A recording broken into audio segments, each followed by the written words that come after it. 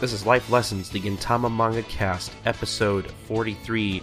I'm your host, Colton, and we are a podcast dedicated to not only talking about Gintama, but also discussing it through the past English release provided by Viz Media that was unfortunately canceled back in 2011, but nonetheless, we still serve to basically make people more aware of the existence of the manga, let alone the English release that is still available in print and you can still very much buy, which is a good thing. So yeah, that's a thing. And on this episode, we once again have Sid, otherwise known as LumRanmaYasha or Cartoon X, on various places around the internet to basically help us finish off our third part of our Umibozu coverage, which would be chapters 57 through 64. On this episode in particular, we're covering basically the last three chapters of the arc, chapters 62 to 64 of the manga, and then afterwards we will have a life lesson segment covering all three individual chapter titles, and afterwards we will have a anime manga comparison segment of episodes 42 and 43 of the anime, respectively. And I think after that we even have some feedback, some comments on Reddit and an email or whatever, and all that stuff.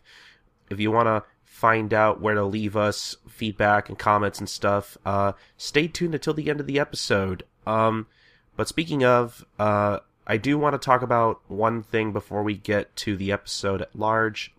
Not just myself, but all of us here at the podcast. When I say all of us, I mean the original crew, Jay and Jasmine and John, all want to thank our most vocal listener or fan, Leah, for sending us some goodies. She got a hold of me on Skype and asked me for my address, which kind of caught me off guard at first because, not a lot of people ask me for my address usually, and I'm usually kind of wary about giving out that kind of information over the internet, but I figured I could trust Leah. She wasn't going to exactly, send me any bombs or anything and pull a Kagura or something. I don't know. But no, Leah was nice enough to send us some goodies, though I do have some good news and some bad news. The good news is we got Leah's package and we love it. And again, we just want to express our sheer appreciation for Leah for taking the time out of her day to get us some cool stuff. Jay and Jasmine both respectively got a poster, one Hichikata poster, one Okita poster. For those of you who have been listening to the podcast long enough, you can guess as to which one got. That wasn't a sentence, I don't think. Whatever. She also sent us some figures.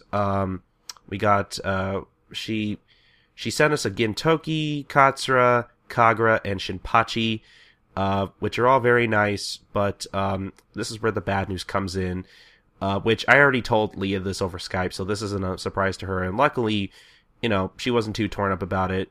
She still liked the figures, she still wanted to buy us the figures because she thought they were cool, and they were neat finds, but the thing is, I'm kind of sort of bringing this up also to kind of let people know, because the thing is with these figures, at first I didn't have the heart to tell Leah over Skype, but after kind of examining these figures and the packaging that they came with, I can pretty much 100% tell that these were bootlegs. Leah told me that she had got these from her local Chinatown down in wherever she lives in Canada. Sorry, Leah, I forget. I think she lives in Quebec.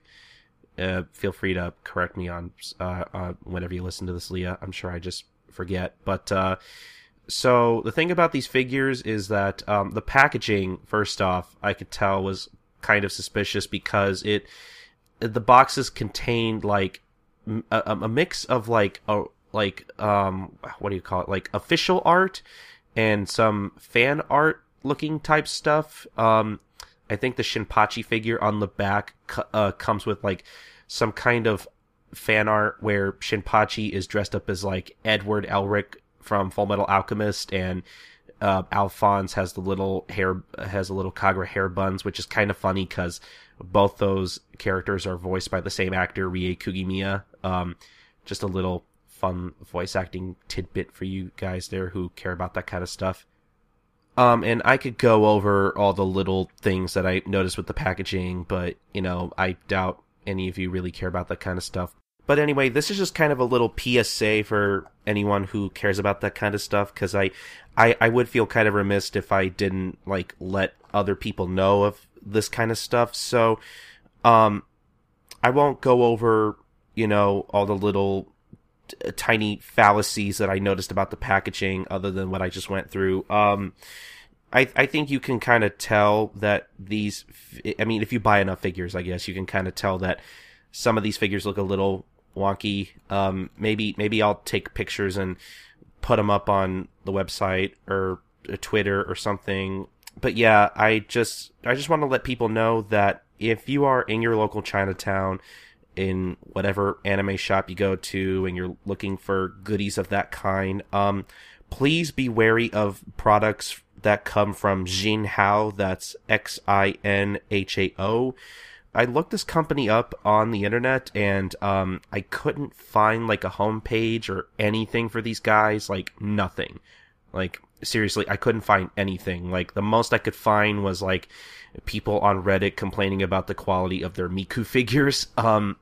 Again, like I said, Leah wasn't too, heartbroken when I told her that these were bootlegs, because, she still liked them, and again, I'm still very appreciative for Leah taking the time out of her day to send us all these gifts and stuff, and I'm very appreciative of that. But I do want to let people know that if you do not like bootlegs and you don't want to accidentally support, bootleg figures or merchandise, at least, these figures in particular, please don't buy anything from Xinhao. Personally, I don't really want to give my money to bootlegger companies or whatever, because, in my personal opinion, the people who produce bootleg products of the franchises that we love and hold so dear, it's kind of the same thing as scanning manga and translating that online for free. It's kind of sort of the same thing. You're kind of stealing from companies when bootleggers make their own products out of existing properties. So if you don't want to support that kind of stuff, please do not buy from Xinhao. They are not a real company. These are not licensed products from Bandai, Shueisha, or whoever puts out most of the Gintama figurine merchandise. I wouldn't actually know, honestly. But yeah, I would just be remiss if I didn't let people know. Just a little PSA for everybody. Just be careful of where you buy your figures from. And I mean, I'm not blaming anybody here, because some people can't really tell what's bootleg and what's not.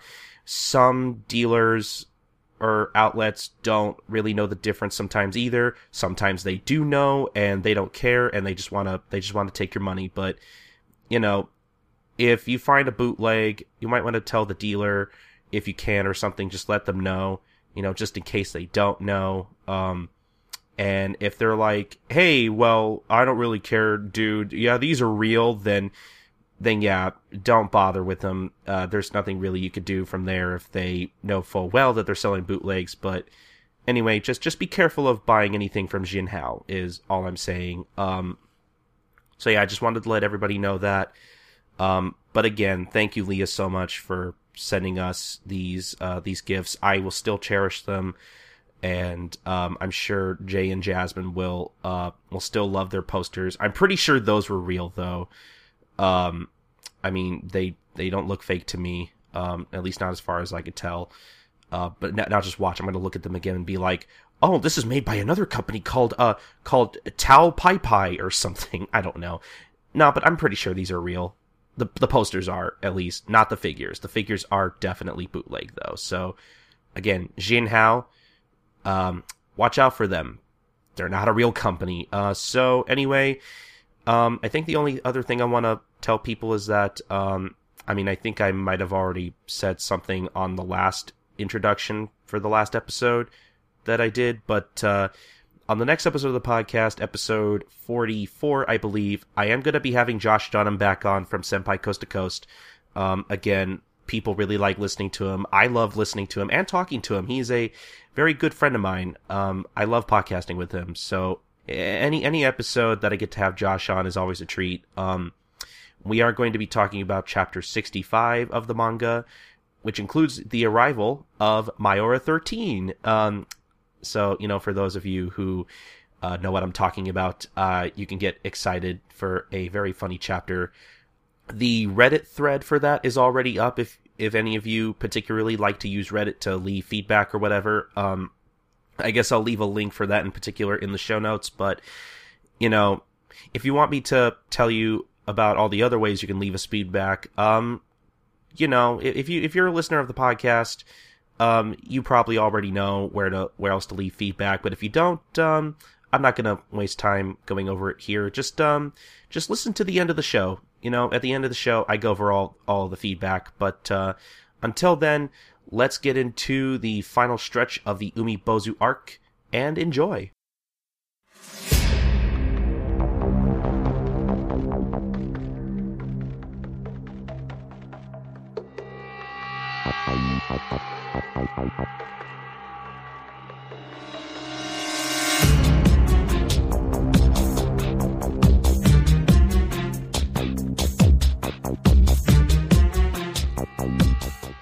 This is the manga recap for chapter 62. You only live with your father for about 20 years, so be nice to him. And we start off with the first page here, with basically Gin and Umibozu fighting off the alien, and it looks cool. I like the layout of this particular page myself. I think the action's very dynamic. I especially love the last panel of this page. We don't usually slashing the room with that sound effect too. Yeah, it's pretty awesome. But on the next page, we have the Shinzagumi still looking at the terminal with the alien still attached to it, and Hijikata commenting on how monstrous Umibozu is, and Okita's like, oh, but it seems like Gin's keeping up with them too. Calls him Master Gin, which I find very strange. Yeah, which is weird because when I was watching the anime, I noticed, I thought it was weird that, actually, thank you for reminding me, I thought about bringing this up, because I noticed, I think it was last chapter or the chapter before that Okita refers to Gin as Master Gin as well, and that kind of threw me for a loop, because I was like, I don't remember Okita ever referring to Gin by name. That's kind of weird. Yeah, in the anime he calls him boss, at least in Crunchyroll subs. Yeah, Okita. I don't think we've talked about it on the show before because it is never really relevant. But when you listen to Okita in Japanese while watching the anime, you can clearly hear Okita refer to him as Dana, which is I was talking to again. If you've listened to the show before, you'll know who I'm talking about when I refer to Niente Nada, who is a very, in my opinion, respected Gintama fan on the internet. Is very knowledgeable. You really should go find her on Twitter at Joy of the Joey. I think that's her username. I'll leave it in the show notes. People really should follow her if you have a Twitter. But we were talking about that today, and basically kind of not arguing, but kind of going back and forth about how to localize that, because in the Crunchyroll subs they usually go with master or boss, which I've never really been a fan of master, because I feel like that's a little that's a little too respectful, and also Gin isn't Okita's master in any sense either. But boss is kind of that seems like a more casual kind of way to address Gin. So that to me kind of fits better. I'm surprised that the American fandom of Gintama doesn't take the whole master thing as a slave and master relationship, because I feel like people who don't know any better could easily contextualize it that way. That's just me, though. I don't believe that's a thing, though. I'm just surprised that's not a thing, I guess. But I'm sure there are Gin Okita shipping. Oh yeah, I'm sure there is. I just imagine Okita and Gin cosplayers with one of them like one of them with like a chain and collar around them, like with all the pretty much just like half the L and Light cosplayers I've ever seen in my lifetime. God, I swear to God, I've seen multiples of those. What was the other thing she suggested? What I thought, if this were like if Gintama were to ever get a good dub, emphasis on good dub. Sorry, Senpai, you tried. If Gintama were to ever get a good dub, I feel like the best localization of that would be like, "Hey buddy," or "Hey bud," or something really casual like that. But then not as suggested, more something like something not something too respectful, like not something that infers like a sort of power dynamic. Or like, yeah, exactly. That Okita looks up. I mean, he respects Gin, but something that like he looks up to Gin. That isn't. I wouldn't go with anything suggesting that. Yes, something not too respectful, but like something that still suggests, oh hey, you're still kind of you're older than me. You have seniority over me, somewhat in terms of age. So I think she suggested something like, "Hey old man," or "Hey old dude," or something, which I think could probably work. Yeah, but that seems a little disrespectful. I think that Okita does respect but I mean Gin, it's but I mean it's Okita. I don't think disrespect.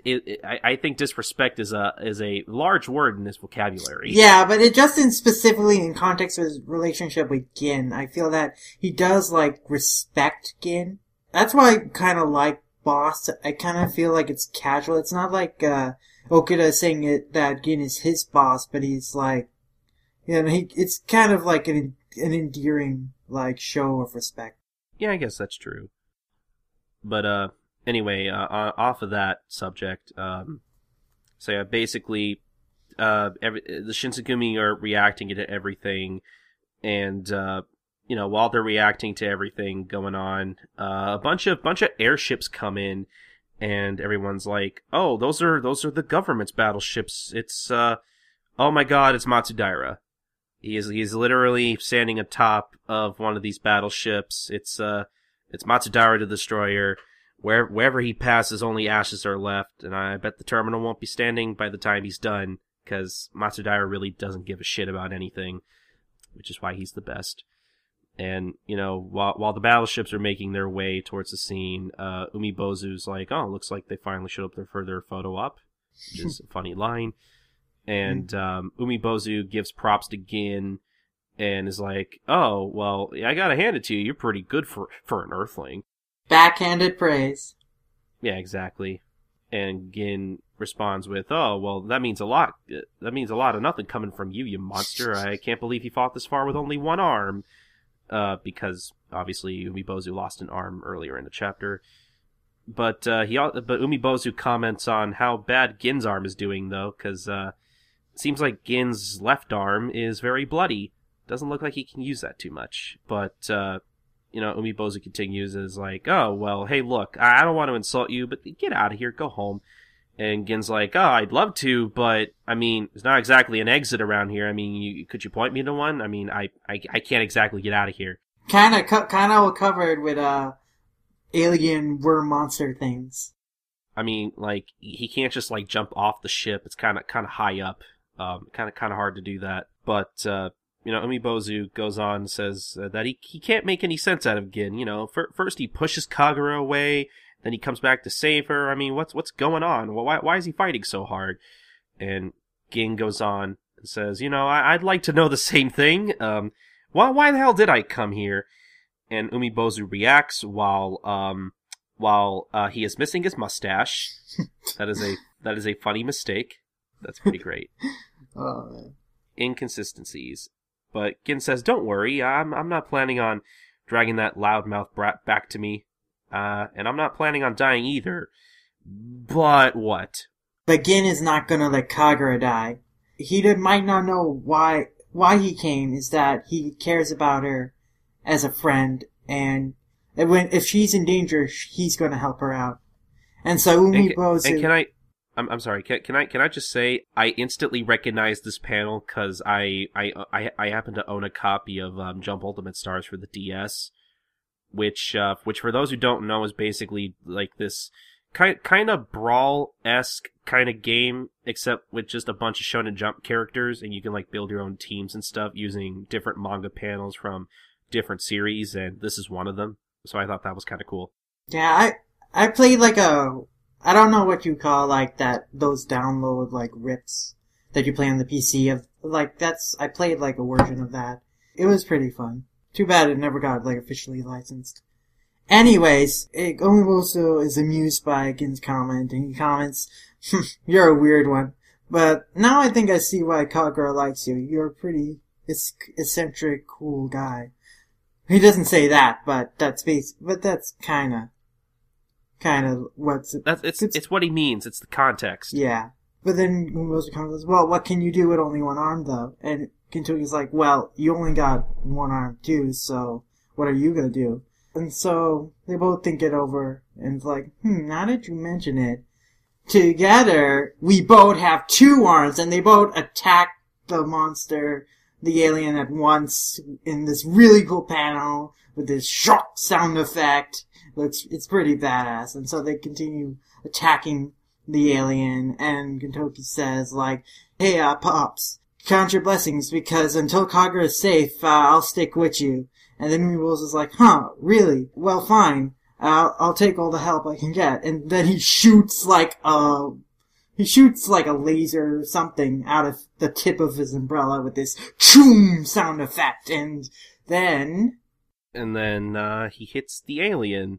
Doom! Big explosion on the terminal. And then the Shinsengumi are look a bit surprised because looks like the bottom of the ship blew out and something is coming out. It's a big globby ball of something, which Umibozu says is the nucleus, the parasitic alien's core, and he comments on how he's never seen one so big, and that it must have absorbed all the energy from the terminal and got bloated and finally caved in from the bottom of the ship. If we smash that thing, we'll be able to stop the alien. But then Gin and him notice Kagura within the nucleus, and Umibozu does not like this. Kagura! As we see Kagura all ensnared in the nucleus, like wrapped up all around it. And Gintoki and Umibozu jump down, but they don't reach her in time. She's being pulled into the nucleus, and by the time they get there, it swallowed her up. And Umibozu's like, "No, it swallowed her up. Why? Damn it, it's ingested her. We can't kill it now, because if we attack the nucleus, Kagura will die along with it." Just then, all the ships that Matsuda is commanding, an announcement comes to them. It's like, "All civilians in the terminal vicinity, leave the area immediately, because we're about to attack the alien. So kick the area unless you want to get blown to smithereens," basically. And was like, "No, what? They can't do this."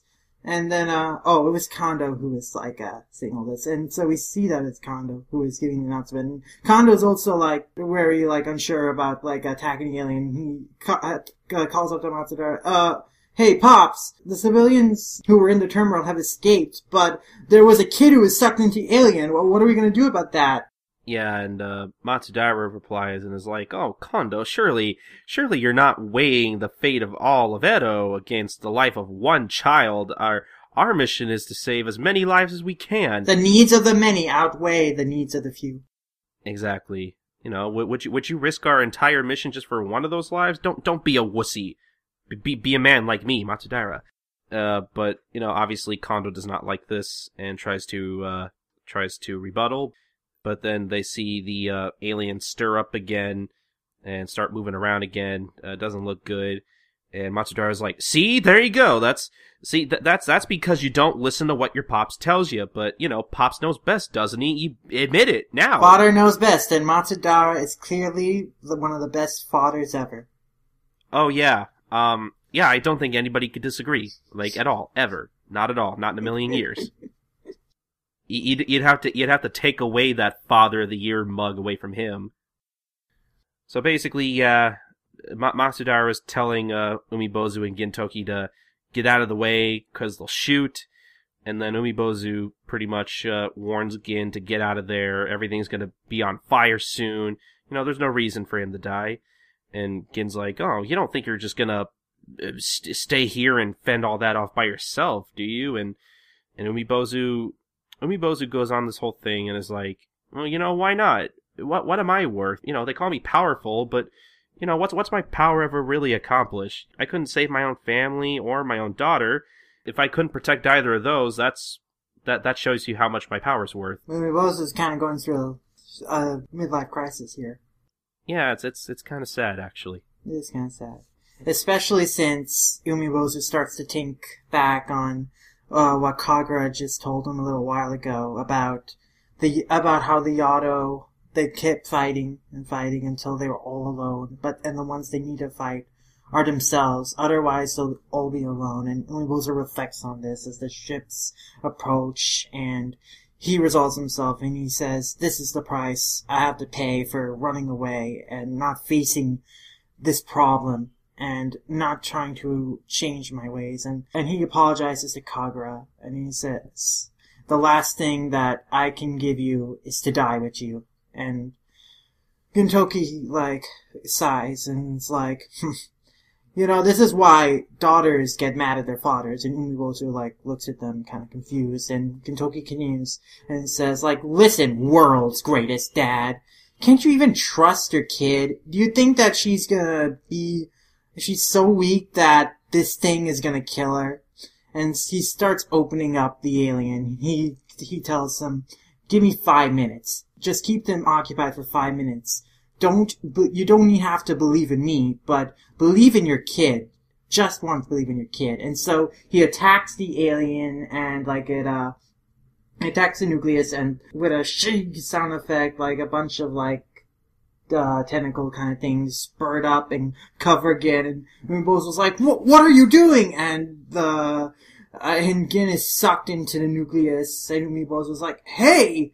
And there's this munch sound effect, the nucleus is kind of eating Gin. And so Gin is sucked into the nucleus. Well, it ate Gin. That's the end of the show. Gintama's over. Goodbye, everybody. Well, that's the end of the life lessons. But before we go... The bummer ending of Gintama. But anyway, so Gin gets eaten by the nucleus. Umibozu is like, oh, what the hell does he think he's doing? And the Shinsengumi keep blasting the nucleus. And Kondo's all like, damn it started up again, what are we gonna do? And Matsudara, back on the ship, is telling the ship's crew to charge the Matsu blaster's energy and to prepare to fire it. And basically, Matsudara's men are kind of uneasy, but Matsudara's like, we have to do this. But, that's not what they mean, because the people on the nucleus didn't run away. There seems to be more of them, with Shinpachi, Sadaharu carrying Prince Hada, and G. Our heroes! Yeah, there we go. And a nice doom sound effect, it's an epic kind of entrance. Well, and so Shinpachi and G start calling out, hey, you guys!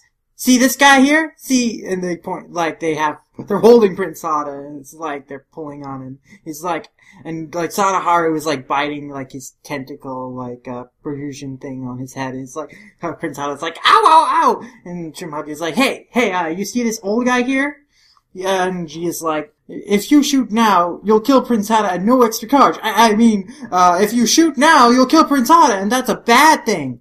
Because, he's a prince and stuff. Yeah, we don't want that. Certainly not me, G. Certainly not me. I'm totally loyal to Prince Hada. I don't try to portray him at every opportunity. I don't secretly hate him, loathe him, resent him. Oh, what is my life? And Matsudara is what? Who are these people? And they continue yelling out, 5 minutes. They just wait 5 minutes. What difference is 5 minutes gonna make, right? That's enough time to, make some instant ramen. And then, you can resume. Because instant ramen, at the least it'll take like 3 minutes, and then like if it's in the cups, like it probably won't take that long to eat. Like, so that's enough time. That's enough time. And Umibozu's like, what are you guys gotta be kidding. What are you doing? And like G is trying to act cool and like hold a cigarette and stuff, but he's shaking and he's like he's cold because there's this brr brr brr sound effect, and he's like, we figure we owe the kid, and Prince Hada's like, they won't fire, right? We'll be okay, right? Then I'm not gonna die, right? And but Shinpachi is the only one who is actually steadfast in resolving. He tells Umibozu it would have been better if you had told us you were coming ahead of time, but it's nice to know what kind of guy you are, and that you do really really care about Kagura. I think he's referring to Gin because right. Yeah, that confused me the first time too.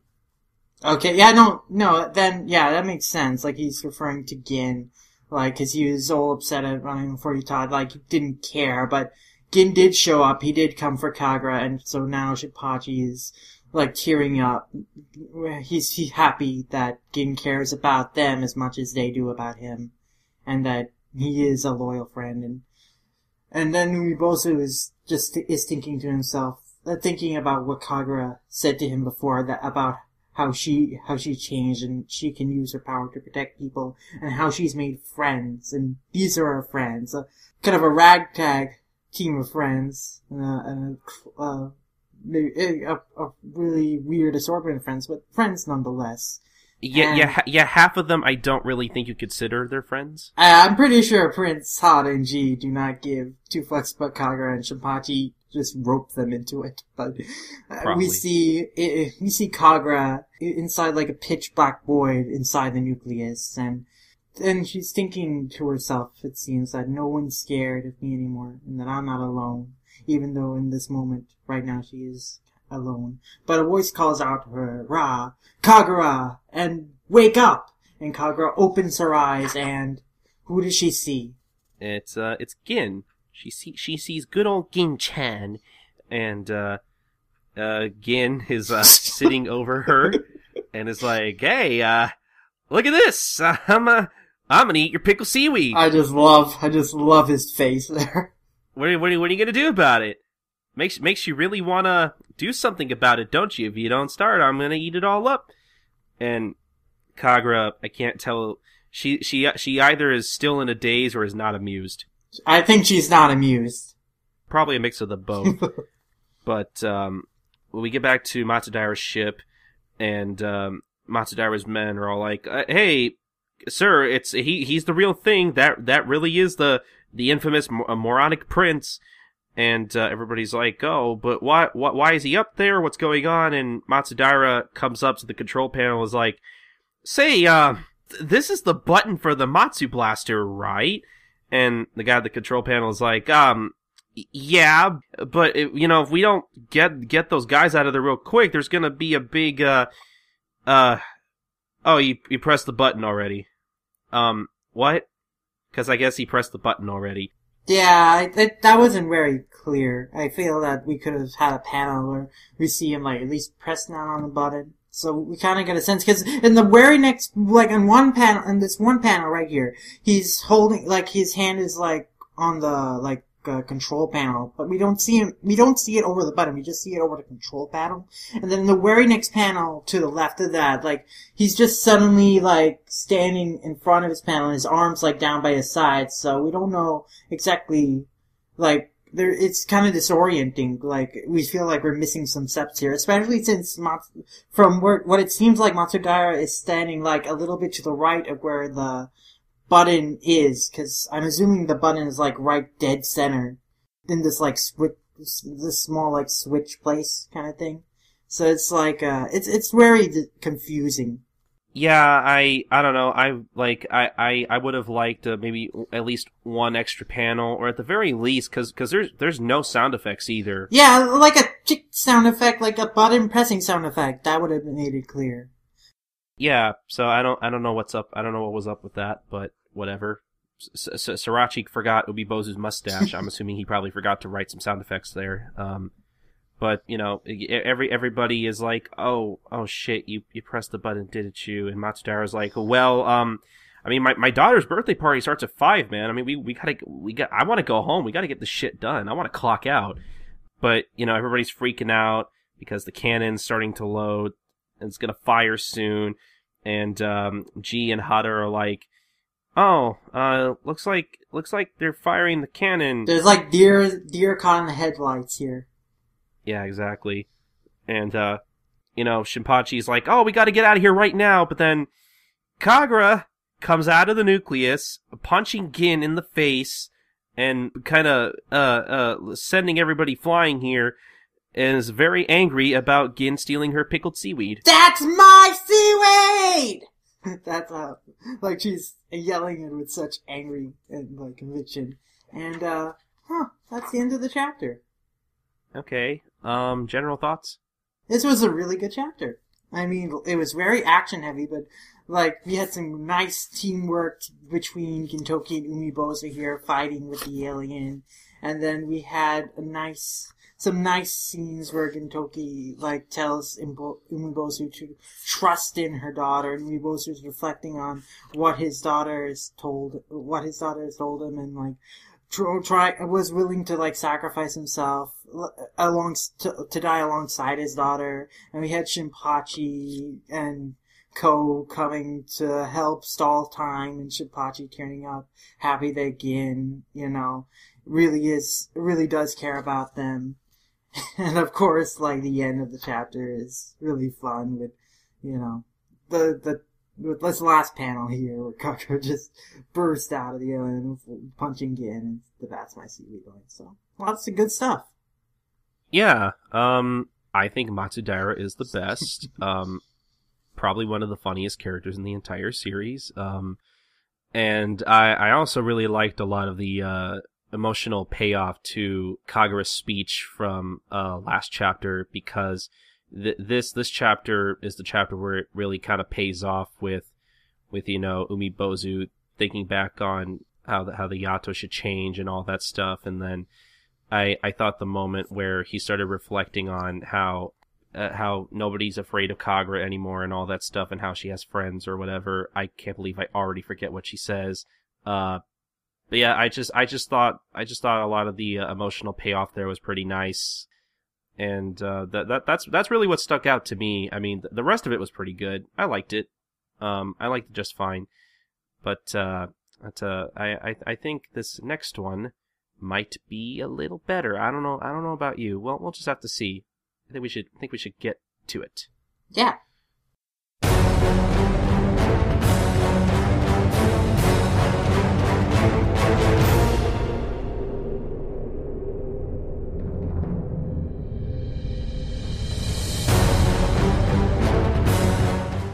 This is the manga recap for chapter 63. Just slug your daughter's boyfriend and get it over with. And we start off where we left off last chapter with Kagura bursting out of the nucleus, very angry about Gin stealing her pickled seaweed. And Umibozu is obviously very surprised that Gin actually did it, that he actually saved Kagura, you know, and while he's spitting chunks of alien out of his mouth, he's like, man, she's got that one brat's sure got a big appetite. It's like her parents starved her or something, which Umibozu kind of cracks a smile at, and is like, hey, you know what? I wonder, did your parents cut out your brain or something? And Gin's like, oh, well, maybe I never had any parents. And Umibozu's like, okay, touche. And I really like this slight diagonal panel here with Gin and Umibozu's face darkened. Yeah, I love the shading here. It's really cool. Yeah, the shading here indicates that they are about to fuck shit up. Gin being like, so, about time, huh? And Umibozu says, let's finish it off. And as they both prepare a double team attack against the nucleus, Gin goes, I'm with you, Dad! And Umibozu's like, who are you calling Dad? And they attack the nucleus, and the Shinsengumi are all surprised, and they all notice that the alien is starting to slow down a bit. And Kondo yells up to the ship because, Matsudaira can hear him all the way from down there. He has amazing hearing, I'm sure. He's his hearing is as good as a dog's. I'm assuming most anime and manga characters' hearing are just super superb. But yeah, he yells to the ship and says, hey, Pops, quit firing! You could stop now! And then what happens after that? And Matsudaira's like, what? Ease up? How can I ease up? She's only 17! And he's talking about his daughter here. And he's like, why does my daughter, want to celebrate her birthday alone with, some punk? She needs her father. She still needs her father to save her from herself. I don't trust my kid with doing her own decisions. I'm an overprotective dad. Some parallels to Umibozu earlier in the arc here. Yeah. Very slightly. And then Kondo's like, what are you thinking about? It's the aliens! Ease up on the aliens! And Matsudaira is still, all heated up. He's like, hey, don't you tell me what to do! You're not her father, I'm her father! And the blast starts charging up, and he's like, he yells at them, get out of there! I'm not responsible for whatever happens to you guys. But, G and Hada and Shinpachi are, panicking, well, where are we supposed to go? And Shinpachi has lost his glasses, and he's looking for them. It's like, my glasses, like Velma from Scooby-Doo. And it's like, down's, and then Gintoki's climbing up on the alien, and he's like, down's no good, so go up!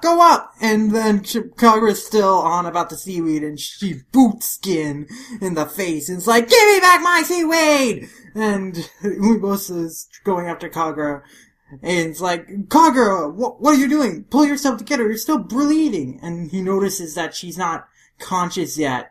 And so Umibozu thinks to himself, is this how she was able to break out of the nucleus?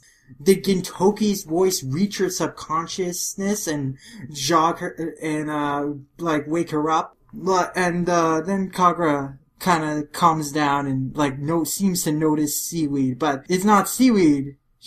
What she thinks is seaweed is actually Umibozu's hair, which she proceeds to rip off of his head, leaving the left side of him, completely bald now. Ouch. It's gotta hurt, but I think the fact that Umibozu's half bald now hurts him even more. Yeah, and, obviously Umibozu is, not happy with this. He does not like this. And, Gintoki's telling, Kagura to spit out that hair or she'll go bald because, yes. She's chewing on it. Yeah, it's gross. I hope he washed that hair. But it's funny, just her expression that she's doing it. Yeah, she doesn't care. And, while they're all panicking and arguing, it looks like that blast is coming, and Gin's like, oh, what's that sound? Oh, shit. And, it's coming towards them, and, I like this little bit of shading here in this, third panel on this particular page. I don't know, I just thought that was kinda nice. Yeah, it definitely, it indicates that, a huge, source of, is it, something big is, coming towards him that's kind of blocking out that's casting, shadows, behind them, and so that's why their backs are shaded. It's really a nice way it's a really nice way to illustrate that the blast is coming without, having to clutter up the panel by showing, some marks or something to indicate that the blast, there's a big circular thing coming. Yeah, this is the kind of shading that you see, currently in the manga. But basically, they're blasted, and, Shinzagumi duck and cover, and, the alien is splattered all over the place, and, Matsudaira just kind of looks upon the destruction he causes, and, everybody's just kind of silent for a second, and they let the smoke clear. And, the Shinzagumi are, speechless, and they're like, oh my god, are those guys, they gotta be dead, and, pretty much everyone is, you're, kind of worried, but except for Hijikata, who's just kind of smoking. But then, someone in, Matsudaira's ship, notices something, calls out, Chief! I'm getting, a faint life reading from the nexus of the blast. as the smoke starts to clear up on the alien, like, Kondo notices something, he's like, what? And Matsudaira is like, what did you say? And as the blast clears, we see a very tattered umbrella. And on the next page, as it pulls away, we see that, Umibozu blocked the blast with just his umbrella. And, like, Gintoki and Hachi and the crew, and all the rest are, like, behind Umibozu, like, Bozu-san, which I guess is a nickname for him now. And Umibozu is trying to laugh it off, even though he definitely looks really roughed up here. He's like, I guess I got myself a bit fired up. And Gintoki's like, well, your hair is actually on fire. You know, so. Oh boy. But, yeah, Umibozu continues and is like, oh, imagine me dying to save somebody else, and then he faints. And, you know, they're all worried about Umibozu, and they keep calling out to him. They all keep accidentally calling him Baldy and stuff, and that's the joke. And then later, the press gathers around Hata as he... And he gives his most serious face, too, during it. All while telling his epic tale of how he defeated the alien with his karate. It's pretty funny. I love the way he pronounces it. Karate! I notice he literally pronounces it like that in the anime too, like karate.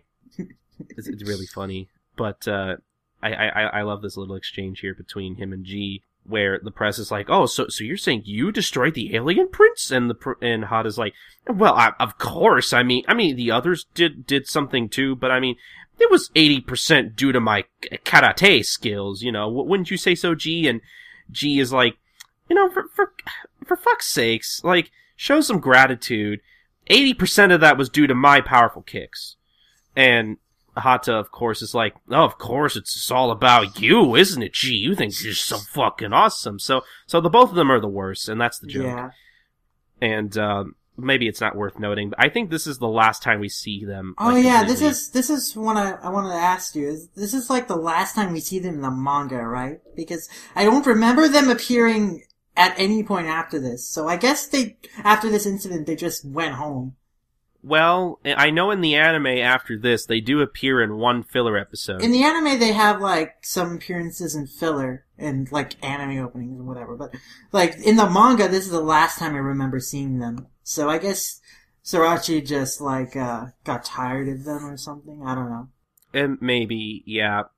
Just watch. They're gonna come back before the series ends. Oh yeah, no, I'm totally expecting it. I'm totally expecting them to have like a surprisingly important. Well, maybe not that important, but like they affect the final arc in like at least one significant way, or like they're involved somehow. I just feel that might happen just randomly. Gintama will be the greatest manga ever to be written and drawn if that happens. Yes. It will have surpassed One Piece at that point. I don't care what anyone says. Unpopular opinions. So Hijikata, Okita, and Kondo, they're basically stepping on the dead alien corpse, which is really gross. And they're basically just like, oh, what are we gonna do about this giant mountain of dead flesh? And it looks like the terminal's gonna be out of service for a while. Oh man, our superiors are not gonna like this. And, Hijikata comments, oh, well, he really is a monster, just like they said, huh? And, Kondo at first thinks that Hijikata is referring to Matsudaira, when in fact Hijikata is actually referring to Umibozu, which is it's an honest mistake. But Hijikata says that, to tell you the truth, I thought Umibozu was a lot scarier than that alien. Which is, I think, a lot coming from Hijikata. But, Kondo, being wise every once in a blue moon here, says that Umibozu doesn't look like a monster to him. You know, he was just going nuts trying to protect his daughter. He just looks like someone's father to me, you know. Any parent could have looked just as crazy, you know. Kondo can be very insightful from time to time, when he's not being a creepy stalker. Yeah, exactly. You know, like, he's just acting like any parent would. Mm-hmm. And so Kondo, like, wonders, so is your soul at peace now, Lord Umibozu?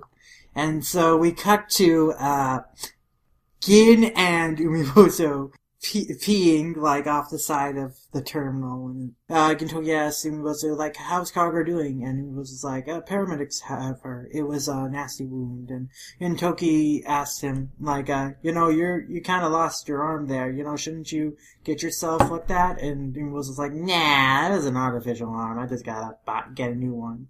And Gintoki's like, no, I didn't mean your arm, I was talking about your brain. And it was like, didn't we already exhaust that joke, 2 chapters ago? And Gintoki ignores that, and it's like, hey, your brain's exhausted. And the movie was like, so your mom's, and they continue, their childish... So's your mom! They continue their childish argument, their elementary schoolers. And, but then they get serious again, and Umibozu was like, I don't mind losing my arm as much as losing my hand. And he was like, your hair is gonna grow back. It's gonna go back. And and it was like, my arm is not gonna go back. And Gintoki's still doing childish kind of disses. And he was like, you're too bad your brain won't. And Umibozu trying to still stay serious. And like, forget about my brain and get your own brain. And Umibozu gets back on the screen time. He's like, anyway, maybe losing my arm is a lesson to me. And Gintoki's like, lesson? And Umibozu says that, I lost my arm originally to my own kid. And Gintoki's like, surprised. And Umibozu quickly clarifies that it wasn't Kagura he lost his arm to, but his older kid, Kagura's brother, who was a real bad egg. Well, but he says, not really a bad egg, so much as that he's very faithfully carried the blood of the Yato clan and had a killer instinct in him, like a living demon. And he goes on further to clarify that a long time ago, the Yato clan had a custom called fodder killing, which is pretty much what it sounds like, and that is literally what it says in the dialogue. And it was basically the young kill their fodder to basically supplant them in the patriarchy, and pretty much the young surpasses the old. Yeah, and over the time, the Yato came to see it as barbaric, but his kid... Barbaric for the Yato? Perish the thought. Even the Yato have standards of violence, apparently. I guess so, sure. Even, there are some things too taboo for even the Yato, but not for Umibozu's kid, apparently, because he tried to revive it for real, and legitimately tried to kill his own father, the legendary, powerful Umibozu. And he asked Gintoki, is he surprised? Well, that's just how the Yato are. And so, Umibozu fought with his son. As he was doing so, he realized that he wasn't just trying to stop him, he was trying to kill him. And then... Oh, that's my cue. So, like you said, Umibozu wasn't just trying to stop him, he was trying to kill him, but, if Kagura, little baby Kagura, hadn't stopped him, he would have murdered his own kid. And even now, he can't forget the fear that Kagura had in her eyes when she looked at her, which is very, very sad, kind of traumatizing. And then Umibozu goes on to say, from that day on, I spent more and more time away from home. I've always wondered if I'd be able to hold myself back, when the day comes that Kagura also tries to kill me. And he explains that, he didn't have the guts to change or the guts to believe, so he left his young daughter and wife on her deathbed, and he basically ran away from his family. He ran away from his family because he was afraid of destroying it, but in running away, he almost ended up destroying it anyway. Yeah. And, he came all the way to Earth because, he didn't want to put Kagura through the same heartache again. But he was afraid of repeating the whole cycle. Then he explains that when Gintoki told him to believe in Kagura, that it really hit him. There were times where Kagura would stop him and support him, which is sad because apparently he never really had any faith in her. He never really knew her. And in the end, he could only see himself. Thought that he was looking at Kagura, but he only saw himself in her. And that Kagura and Umibozu are very different because she's a lot stronger than him, she says, or he says. which is really saying a lot. And Gintoki's just kind of taking all this in. But Umibozu's like, oh, so you see, I'm not much of a father. Hell, I'm probably the only one who thinks I am a father. She probably doesn't even think of me as her father at this point. But in reply, Gintoki hands him a letter. The letter that Sadaharu took out of his sleeve earlier. And he tells him that Kagura used to write these letters like in secret. But since you never stayed at an address, like in one place, they always got sent back to him. Gintoki never told Kagura that they never reached him because he thought there was a chance that someday he could give them to Umibozu. So he kept them like all this time, but that letter he had right now is the only one he has on him at the moment. But he reassures Umibozu that he never like invaded. He never read the letters. He didn't invade like that. He didn't invade Kagura's privacy. And so he starts to get up and he's like, I figure you're not the type to read this and go nuts. And so Umibozu just looks at him and Gintoki like waves later as he walks away and Umibozu calls out, hey! Gintoki stops and tells Umibozu, he doesn't know maybe about how it works, like having a parent who cares about you, but no, he doesn't know how like parenting works. But if you have a parent that cares about you, what else do you really need? And he tells him that I always wanted a family like yours. And Gintoki continues walking away, and it's like, ironic, isn't it? How the people who don't have things usually understand them better than once they do.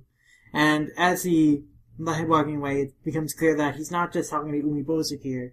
He's talking to Kagura, who is sitting like down on this like slope of the terminal, just listening to Gintoki and Umibozu's conversation. And Gintoki says, so, take care of Kagura as a favor to me, and Kagura tears up hearing this. Yeah, it's very, very sad. And then, while Gintoki's walking away, he sees Shinpachi trotting away towards him in a way, and is like, I just want to let you know, I'm gonna stay at odd jobs for good, because he's crying and all that stuff. So you could think of me as family too. And Gintoki's like, didn't he say he was gonna quit? Whatever. And Umibozu's taking a look at the letter as he's walking away. But before he walks away, he knows Kagura's listening, and he knows she's around. And he's like, okay, Kagura, you listening? That's the deal from now on. Daddy's gonna take good care of you, so smile for me. And Kagura turns, hearing that. It's like, he yells at Umibozu, like, Poppy, wait! But Umibozu just keeps walking away as Kagura calls out for him, and he reads the contents of the letter, and it reads, Dear Father, it's been a long time since we last met. Are you well? I'm fine, and I'm living in a town called Edo, where there's all these strange guys with samurai around me, and we see a picture of the Shinsengumi.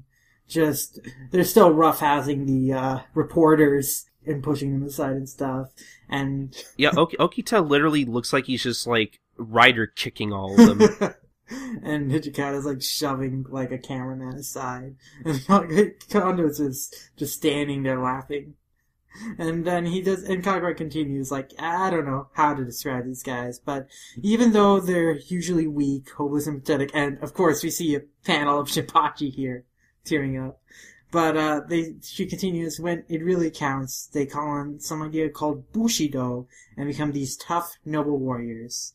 And on that note, we switch to a panel of Gin here, and it continues, and they have something in common with the Yato.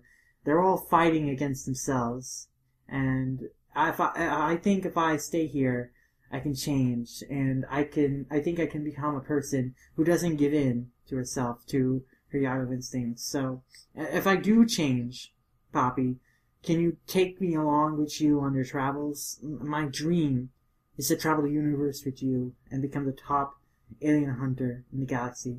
Love, Kagura. And Umibozu is tearing up, thinking about the contents of the letter. And he says, I'll be waiting for you, Kagura. And that's the end of the chapter. Oh boy, I had to really stop myself from fucking crying up here. Such an emotional chapter.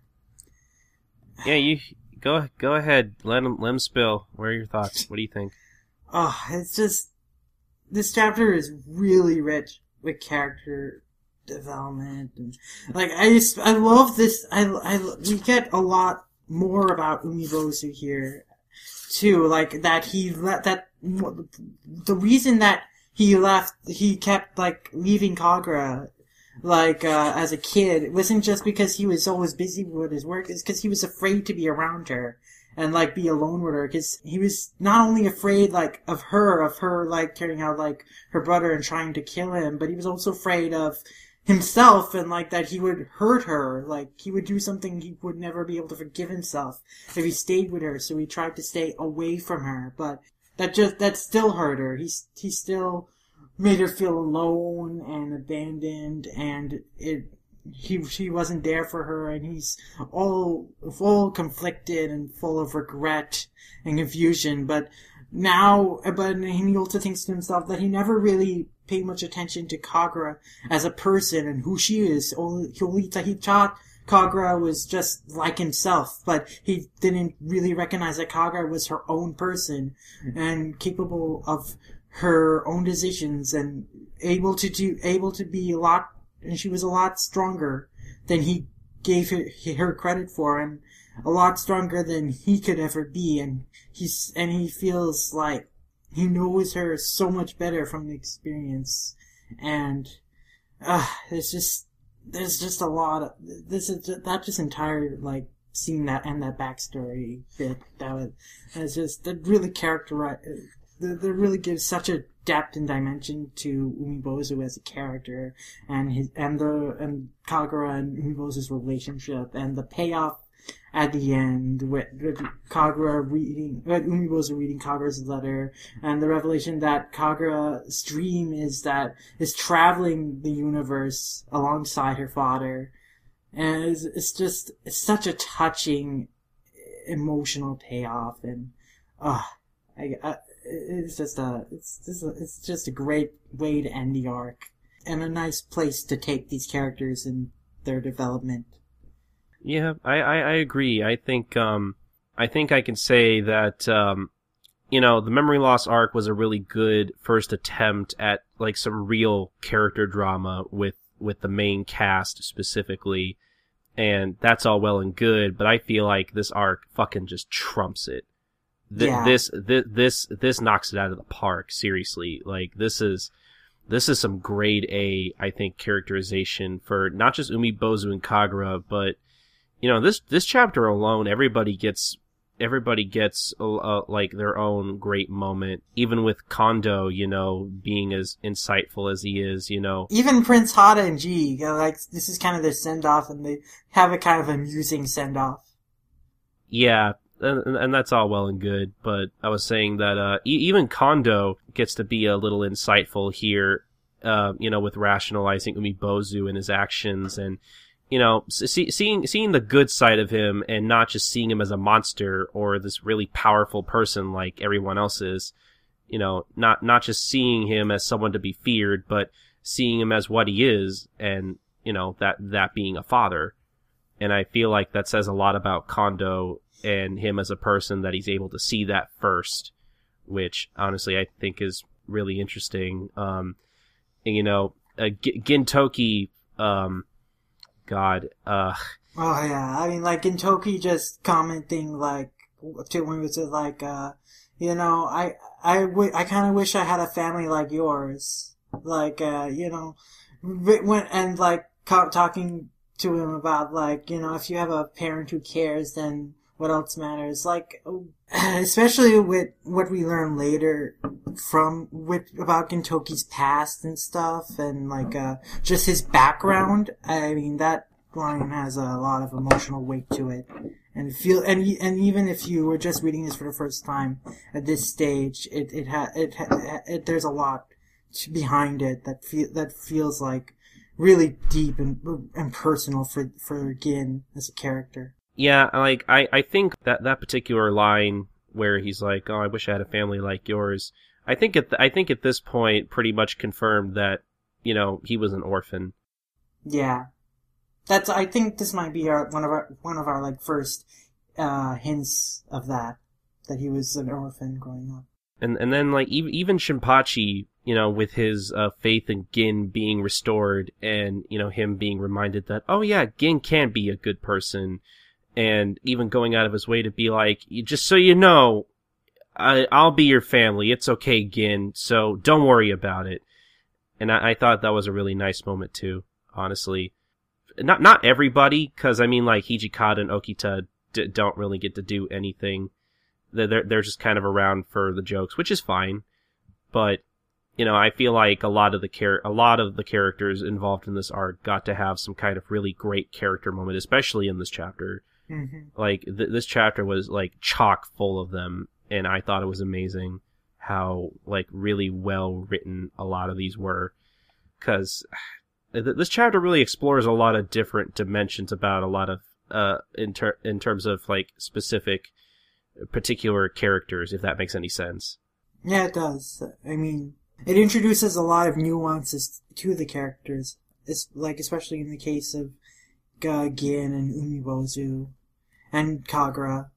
There's definitely a lot to dig into, and there's a lot of setup for further development down the line, and especially with that comment about Kagura's older brother, Umibozu's oldest child. Like, that's also some nice setup for a character who won't show up for a long time. Oh, a long time. Long time. It's unfortunate he's not introduced in this run of Viz volumes, unfortunately, because unfortunately the Viz release got canceled right before that particular arc, which is a shame.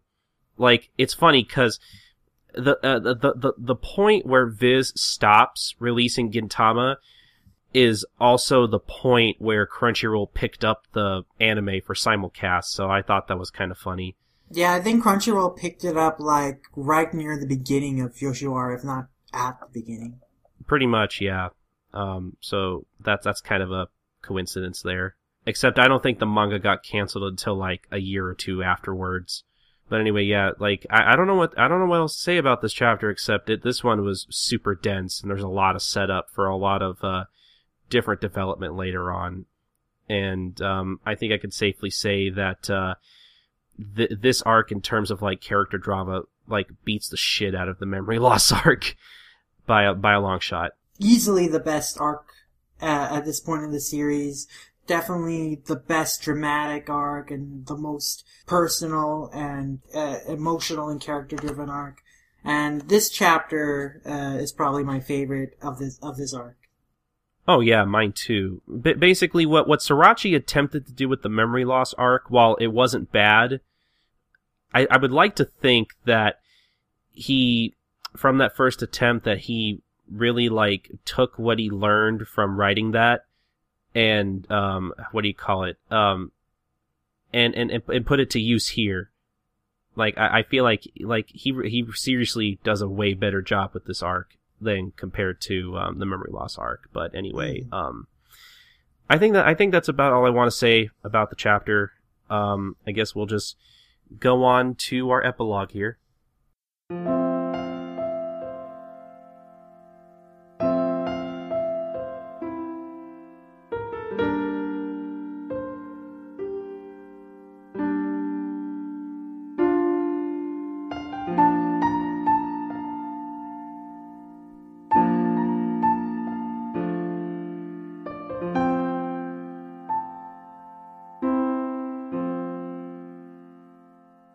This is the manga recap for Chapter 64, Make Characters So Anybody Could Tell Who They Are Just By Their Silhouettes. So, I don't know how much time has passed, but time has passed, and we're at the Otose Snack House, pub, whatever you want to call it, and Shinpachi and Hasegawa are hanging out. Very unlikely duo here. Not that unlikely. I guess. I mean, they're both Glasses characters, technically. Both characters defined by Glasses jokes. Oh, yeah, that's, I don't think that's been introduced at this point, but holy shit. So good. So, basically, they're talking to Otose and telling her what's happened recently with Kagura, and Otose can't believe that Kagura really went back to her home planet. And, Shinpachi was like, I tried to stop her, but, Gin said it was probably for the best, it was probably best for her to be with her father. And Hasegawa says, it's better than being with good-for-nothing Gin anyway, because he sucks. And, Tose is like, well, she was a loudmouth, but, now that she's gone, I kind of miss her. And, there's a bit of silence at first. And then, we see Kagura looking through the window. She didn't actually leave. And she's like, ha ha ha, you're all miserable. You miss your precious little Kagura. Yes, miss me. Your tears sustain me. I'm just gonna hide out here so I could see just how important I really am to you. But where's that one guy? Where's Gin? I want to see him suffer the most. And Gin's coming out of the bathroom, and Kagura is like, oh, well, did he go in there to cry over me? And Gin is like, oh man, he's got his hand over his face and everything. He's like, oh man, I can't believe this really happened. And Kagura is like giddy as all shit, and is like, oh man, I bet his eyes are red and puffy from crying. She's so happy that her friends are miserable. It's pretty great. But unbeknownst to her, Gin is very upset because the most important thing in his life, that being his crotch, is all swollen up. And that's the joke. And Kagura falls over, like, dumbfounded. And, like, Shinpachi is like, you touched it with your hands, right? And Kintoku's like, what? You think I'm like you? I'm not a horny teenager. And Hasegawa comments like, yeah, you must have picked up a disease from someone. And Kintoku's like, I'm not you either. I'm not in dirty places. I don't know. I'm not in who knows where. And Kagura's all pissed off. You loser. You're not supposed to care anything about me! Why do you care about your dick more than me? It's all about me! Kagura! The Kagura show. See, I'm really surprised I haven't done my Kagura voice all throughout this arc. I am actually very sad that I haven't done that yet. Can't remember the last time. I should probably start doing that more. Hey, you still have this chapter. Okay, there. I have my opportunities then. And so Shinpachi, Kid, and Genki talking. It's like, you're sure it's swollen? Maybe you just remember it being smaller, and like some things a guy always remembers. I guess these square boxes are Gin's dialogue. That's kind of odd, but I guess just to differentiate. No, it is Kagura's dialogue. Yeah, it's Kagura's. They're all Kagura's. But then, why does she think, dude? Some things a guy always remembers. Like, how does she know? But anyway. Gintoki's like, stop this nonsense. And Kagura's like, yeah, I mean, like, who cares about your swelling anyway? And Tose's like, oh, it's swollen? Huh. It must be on a worm then. Cause, that is an actual, like, that is an actual urban myth that has basis in reality that we talked about last time. And Gintoki's like, that's an old wives', but then he remembered that he actually did pee on the dead carcass of the worm, like, after the battle. It's like, oh shit. And Otis is like, what? You really did it? And, Gintoki's like, well, I mean, it was not a worm exactly, but it was, this alien who was kind of wormy, and then Catherine comes in and is like, oh, what? You beat out an alien? Oh man, that's bad. My friend did that, and now he's dead. And Gintoki's like, what? Geez. Oh man. And like, what happened to his thing? Like, did his stick, like, get swollen up from beating on an alien? And like, Kagura's like frustrated. Are all they talking about when I'm not around their dicks? Why are they talking about Gin's dick? And it's like, why do they talk about?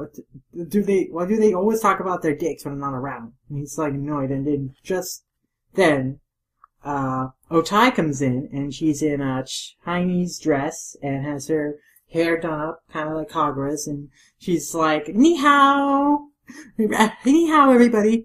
Sort of reminded of shampoo for Mama here. Always saying ni hao. And then, ni hao, I'm Kailan.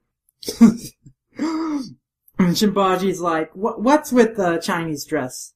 what are you doing? And Otai is like, oh, I'm dressed up because it's my club's Chinese girl booster month. And Shinpachi's like, okay, and what do Chinese girls boost exactly?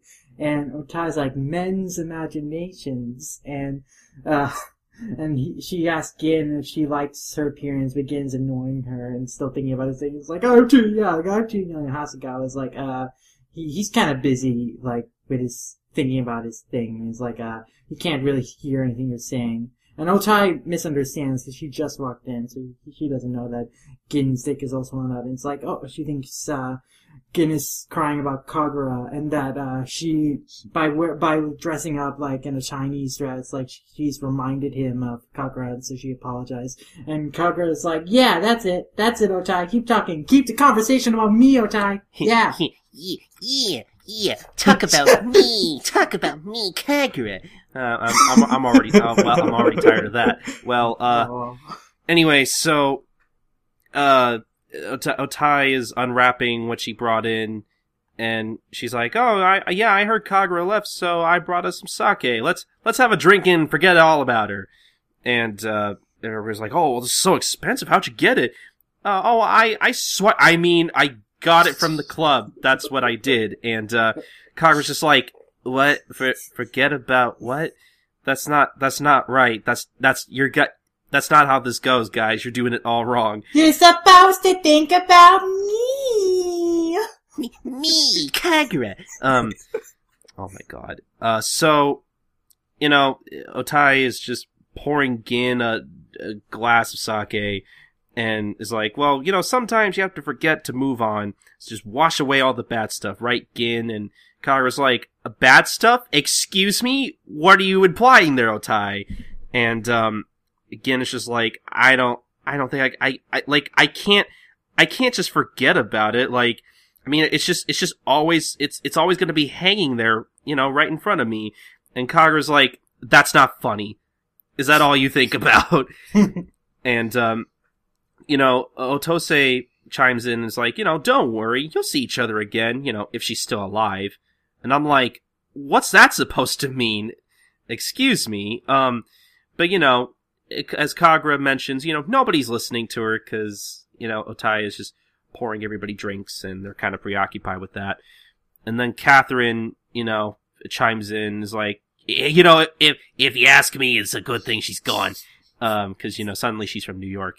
We were too similar for one manga. There wasn't room, this manga was only big enough it wasn't big enough for the two of us. And, Kagura's like, excuse me? What about us is similar? I guess they're both aliens, but that's about it. Yeah, Catherine points out that, it's because we're both the cute foreign chick, And Hasegawa's like, I never thought once that you were cute, which Catherine does not like. And, Otai chimes in and is like, I miss her, somewhere along the line, I started thinking of her as my little sister, I've always wanted a little sister. That's why I used to dress up Shinpachi, in girl clothes when we were little, and our dad would always get so mad at us for that. And Kagura is very touched by this sentiment. And, Otai tries to talk to Shinpachi, but Shinpachi's kind of busy singing Otsu on the karaoke machine. And that's pretty much what he does for, like, almost the entire chapter. What planet is your mama from? Oh, yeah. Those weird translated lyrics. And then we see Otai crying, and is like, but why? Why did he leave me and die all alone? Referring to, her father. And Kagura's like, who gives a shit about your dumb dad? Cry about me, Kagura. It's all about me. It's all about me. Ken. Uh-huh. Ken. That's what have you ever seen, what was it, Dub of the North Star? You ever seen that? No. What is that? An abridged series? It's a great Fist of the North Star parody. That's where I get my Kagura voice from, because that's the kind of voice that they give Rin. So like literally, like all she does for the entire time is just go, Ken, help me, Ken. And that's where I get my delivery from. So that's where I get that from. Because, everybody cares about that. But anyway, so, Kagura's still upset about everything. And Gin, obviously drunk at this point, is like, oh, what I want to know is, are there any good urologists around here? I'm asking for a friend. And Kagura's like, that's all you ever want to know. That's all you ever talk about. And, Gin and Hasegawa just talk amongst themselves.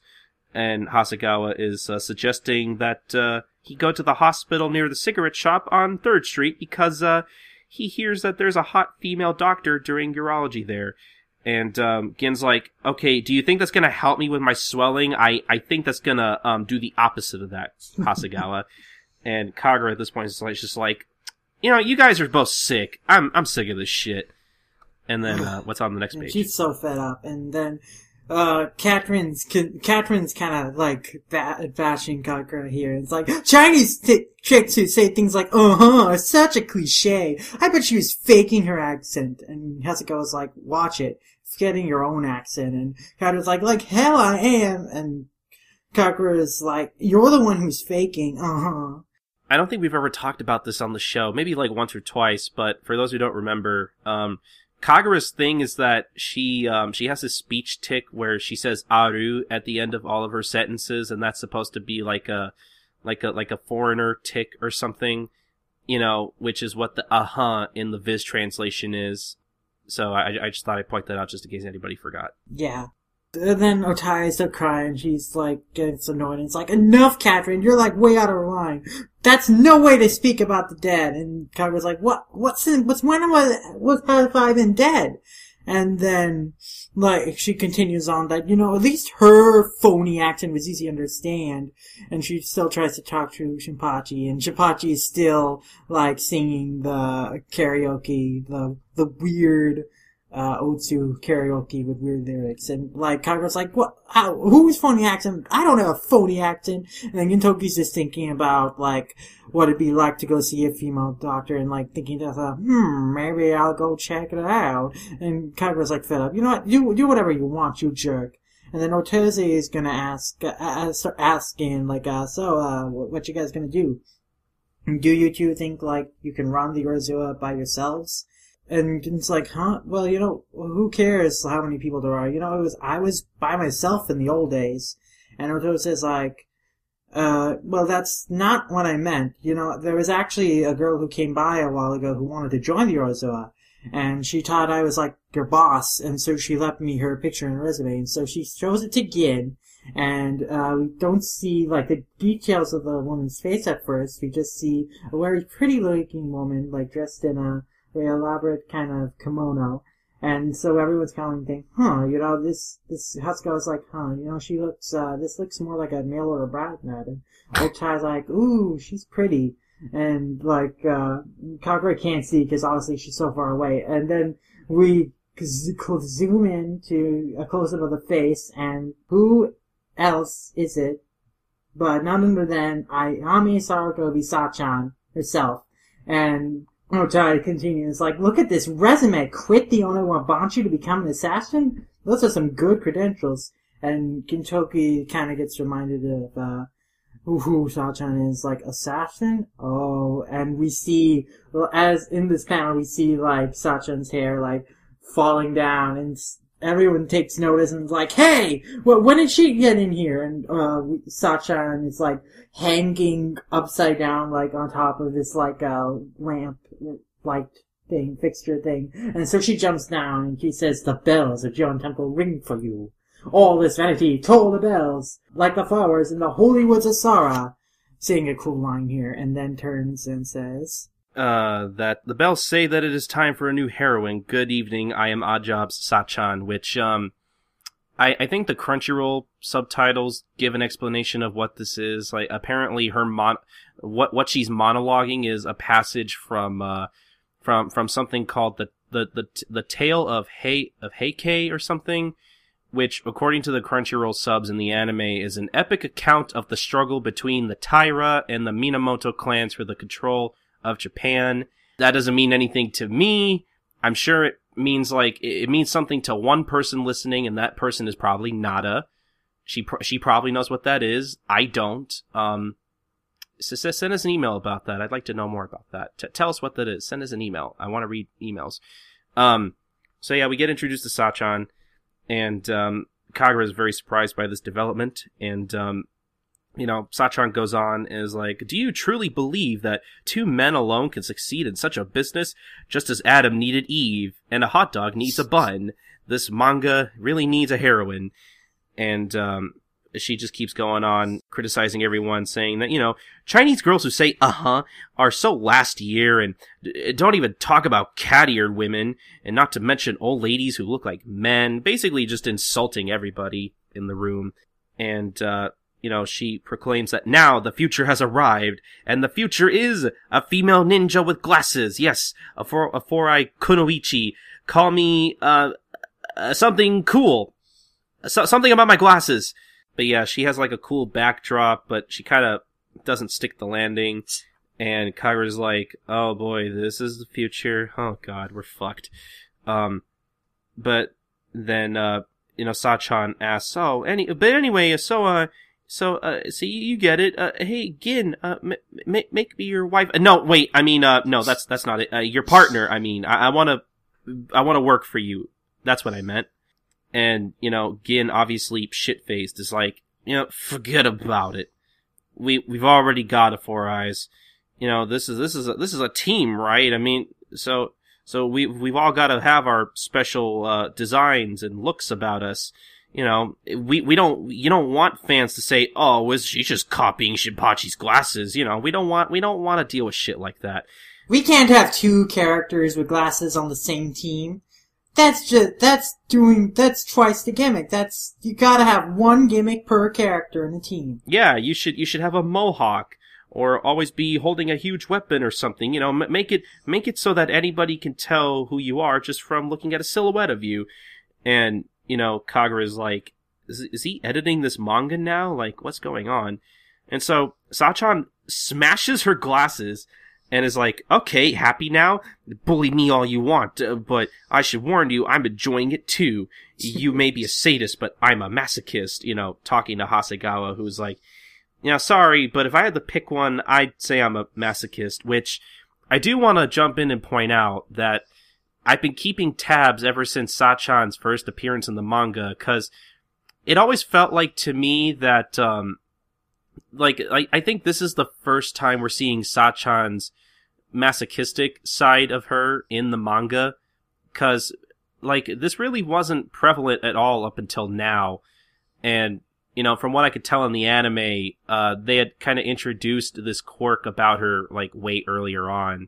Yeah, I guess they knew what the direction her character was going, so they just introduced, her sadistic element earlier because, that's like a major point of her character as the series progresses. So, yeah, might as well. Actually, it's funny because I think, in this volume in particular apparently came out around the time that the, 2005 Jump Festa special was just becoming a thing. So, I'm assuming at the point where the actual anime started that, yeah, you're probably right, that, they knew the direction ahead of time, so they decided to make that a thing ahead of time. Actually, I think there was a comment from Sorachi earlier in the volume that said, the anime was, in production from Sunrise and was scheduled, I think, to come out soon. So, I don't know. Okay, well, yeah, okay, I think you're right. Yeah, I think I do remember. So I think the anime was on its way to this one. I don't think it had premiered yet, but my point being that the animation staff knew ahead of time that Sacha was going to end up like this anyway, so I think they figured they could probably attempt to set it up a little better in the anime. Because it literally just kind of comes out of nowhere here in the manga, because we had no hint of this behavior from her at any point in any of her other appearances beforehand. And this is only her 3rd appearance in the manga, I think. Right? So far? I think so, yeah, because I think her last appearance was during the epilogue of the Rengoku-kan stuff. Yeah.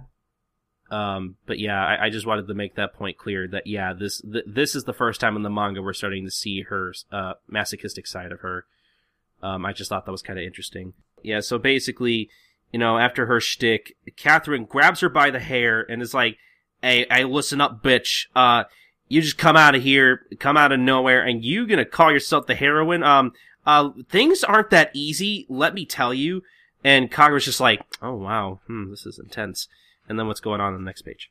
And Catherine continues, berating Sachan, and is like, I don't even know what volume you first appear in, but I have been here since lesson 4, so I have seniority. So that makes me the heroine of this manga. And Kagura's like, aren't you forgetting someone? I'm pretty sure I appeared, a chapter before you. Sachan retorts, and you're just a waste of cat ears. If I had those, I'd be a ninja with glasses and cat ears, the triple crown of cute manga girl gimmicks. And Catherine responds yeah, well, my whole gimmick is having cute cat ears for being ugly, contrast. And Kagura's what kind of gimmick is that? And Otai's like, knock it off, you guys. How do you think Kagura would feel if she saw you arguing about, who's gonna be the heroine instead of her? And, for the record, I have been here since lesson 1. And Kagura is like, who said you could say Well, why are you trying to copy me? And Kevin's like, yeah, who cares? Meow. You don't even have any character. Meow. And Kagura's like, meow? Is that your idea of a QD speed pattern? Is that how you're trying to imitate me? And Sachan's like, well, no one looking at ugly girl, nin. Turn in your catters and go home, nin. What does that even mean? Kagura's like, nin, what does that even mean? And that's dumb. That's even dumber than meow. Yeah, that's basically like a funny little speech pattern for ninja and stuff. I'm pretty sure there's one particularly famous, well-known, iconic children's anime in Japan where it's just a bunch of little ninja kids and they all like to go nin and all that stuff. Maybe Ninja Hattori. Maybe that's what I was thinking. And well, either that or I've seen in anime you'll see children play ninja and stuff, and that's just a thing they like to say. They like to go nin. It's just a little make believe kind of thing. It's kind of cute. And then anyway, Otai is like, but I really have been here since lesson 1. And there's a tee-hee sound effect there, she's trying to act cute. And I also have the highest number of appearances too between the 3 of us. So, and Kagura's like, yeah, don't wear out the it's kind of getting old. Even I'm admitting it's kind of getting old. And then Sachan's like, and so the old streets really start to come in on each other. And it's Sachan's like, you know what? Why do you guys care? Do you guys like Gin-san? I'm the one who deserves him, nin. And Otai's like, well, I love him almost as much as my cotton work gloves. And Cotton's like, how far down the list is that? That doesn't sound like you love and care about him all that much. And Otai's like, yeah, but most of all, I love myself, so that's why I'm determined to win. And Catherine like, you know what? Yeah, fine, but I don't love anybody. I just want to see both you bitches lose. Meow. Cat fights really started up here. And Sachan's like, you know what? You guys lost the date you were born. Nin. And she was dissing. And it's they keep arguing. Gin's like, hey, and Hasugo's like, can you guys settle down? Hasugo's like, you're never gonna decide things this way. And Kagura's like, the guys have to vote. Yeah, that's true. And Gin's like, what are you guys trying to decide? Actually, I think the speech bubbles are switched here because I remember in the anime, the 3 of them are like, oh, the guys have to vote now, and then Kagura was like, oh, what are we trying to decide anyway?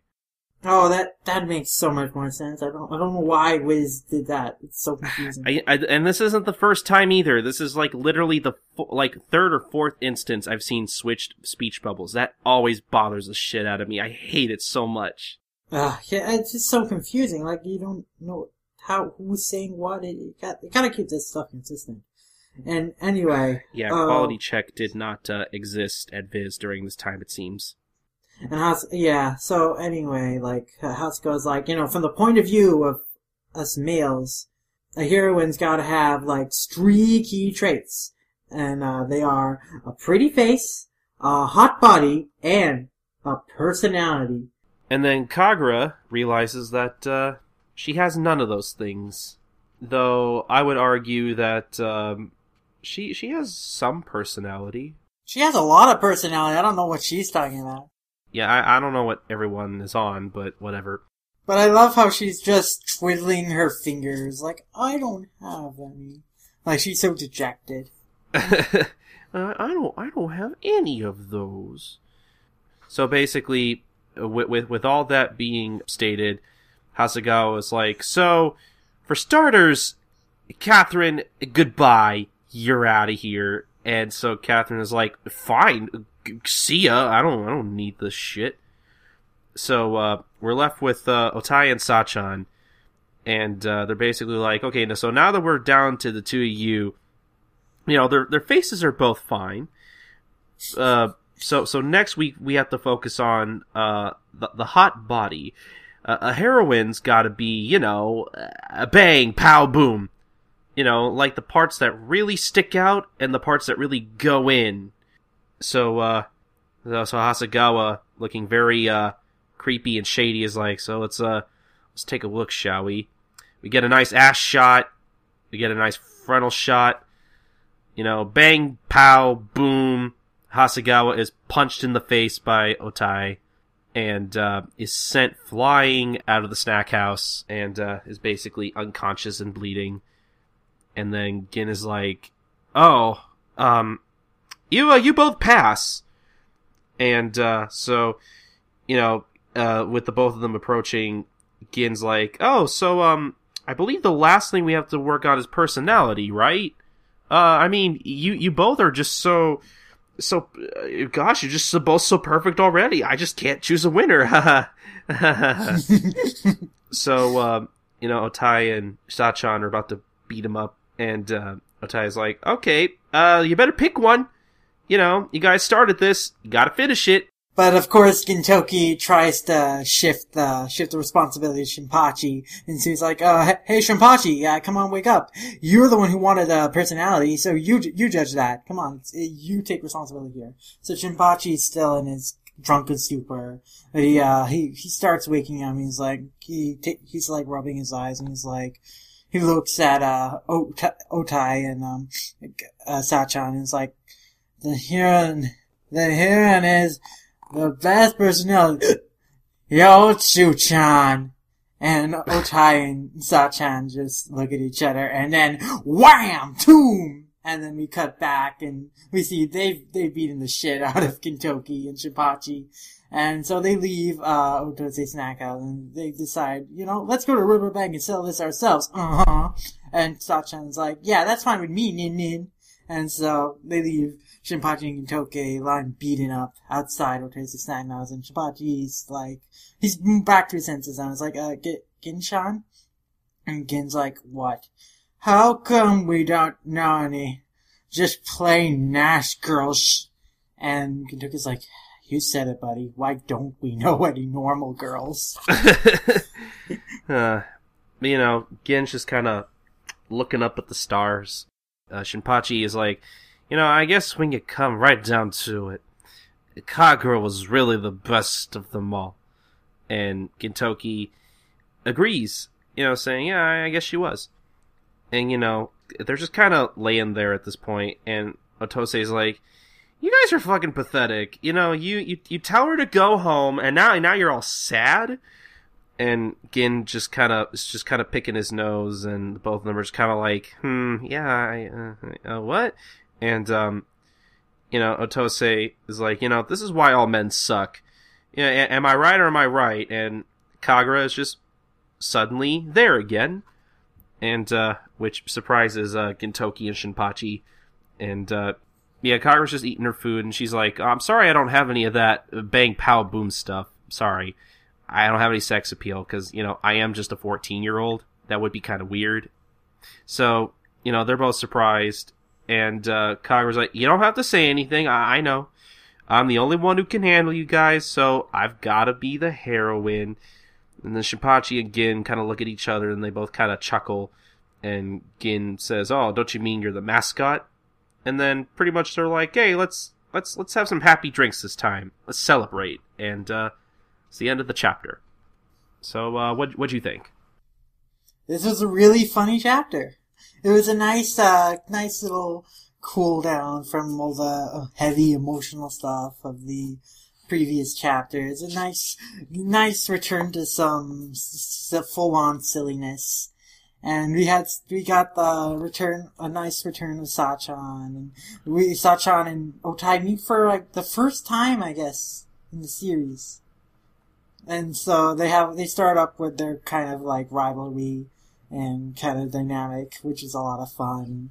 And there's just some great gags and jokes all around here. One thing that I'll mention, just this doesn't really have that much to do with anything, so I'm not going to go on about it, but I find it interesting that both the 64th chapter of Gintama and the 64th chapter of Urusei Yatsura involve characters trying to take over the main character position from the main character when the main character, like, announced that he's leaving and stuff. I just find that interesting. But yeah, that's basically my thoughts on the chapter. Yeah, okay. Me, myself, I thought this chapter was pretty fucking funny. Probably one of the funniest chapters I've covered on the podcast in a while, honestly. Like, I kind of... I think one of the funniest chapters at this point. Yeah. Oh, yeah. I mean, like, there's a lot of really great fourth wall breaking jokes with all the characters arguing who's been around the longest and all that stuff. You know, it's also a nice little epilogue to the arc. And like you said, it's a nice break from the emotional roller coasters and what have you. I don't know, just a lot of great interactions, a lot of great dialogue, just really funny stuff. Like, I don't think I have a really particular favorite gag, honestly. Cause I liked it all. I just enjoyed it. It was fun. It was funny. Everybody gets to be the worst. And you get characters like Catherine and Sachan, who, especially, you know, with Catherine doesn't get a lot of screen time, so that's kind of nice to finally see her. And then I know Sachan is going to be making her appearance in the manga again pretty soon, so, you know, we'll see more of her, but, you know, it's still nice to see the both of them in general. Yeah, because at this point this is only her third appearance, so it's definitely nice to see her again, especially since it's been like not that many chapters. Maybe. I don't know I don't remember how far back Goku-kan is.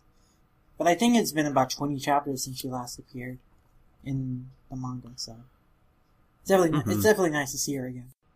But I guess that's the Umibozu arc. That's it. Yeah. I think we might have touched on this in the last manga recap, but I guess just to kind of sum it all up, what do you think of the arc? The arc as a whole.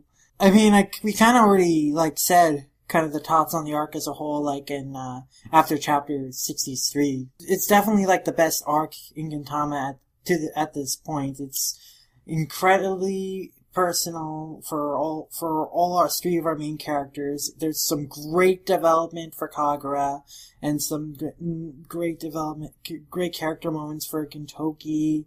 Umibozu is a great new character with a lot of nuances to him, and the action scenes are really good.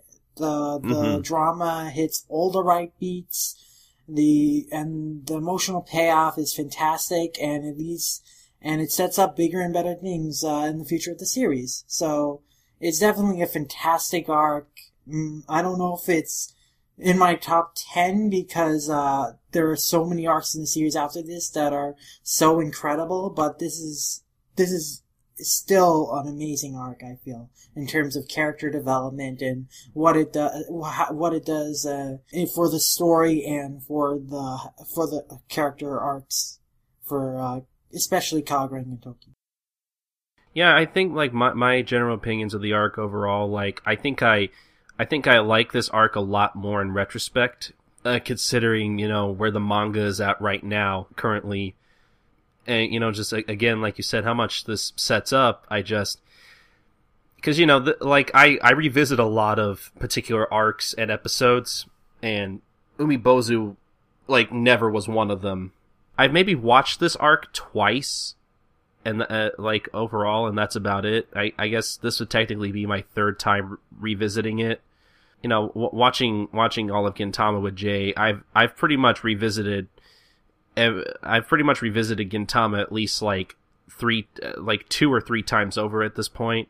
And I mean, with this arc in particular, I've only revisited it so many times. And I honestly haven't watched or read this arc in a very long time.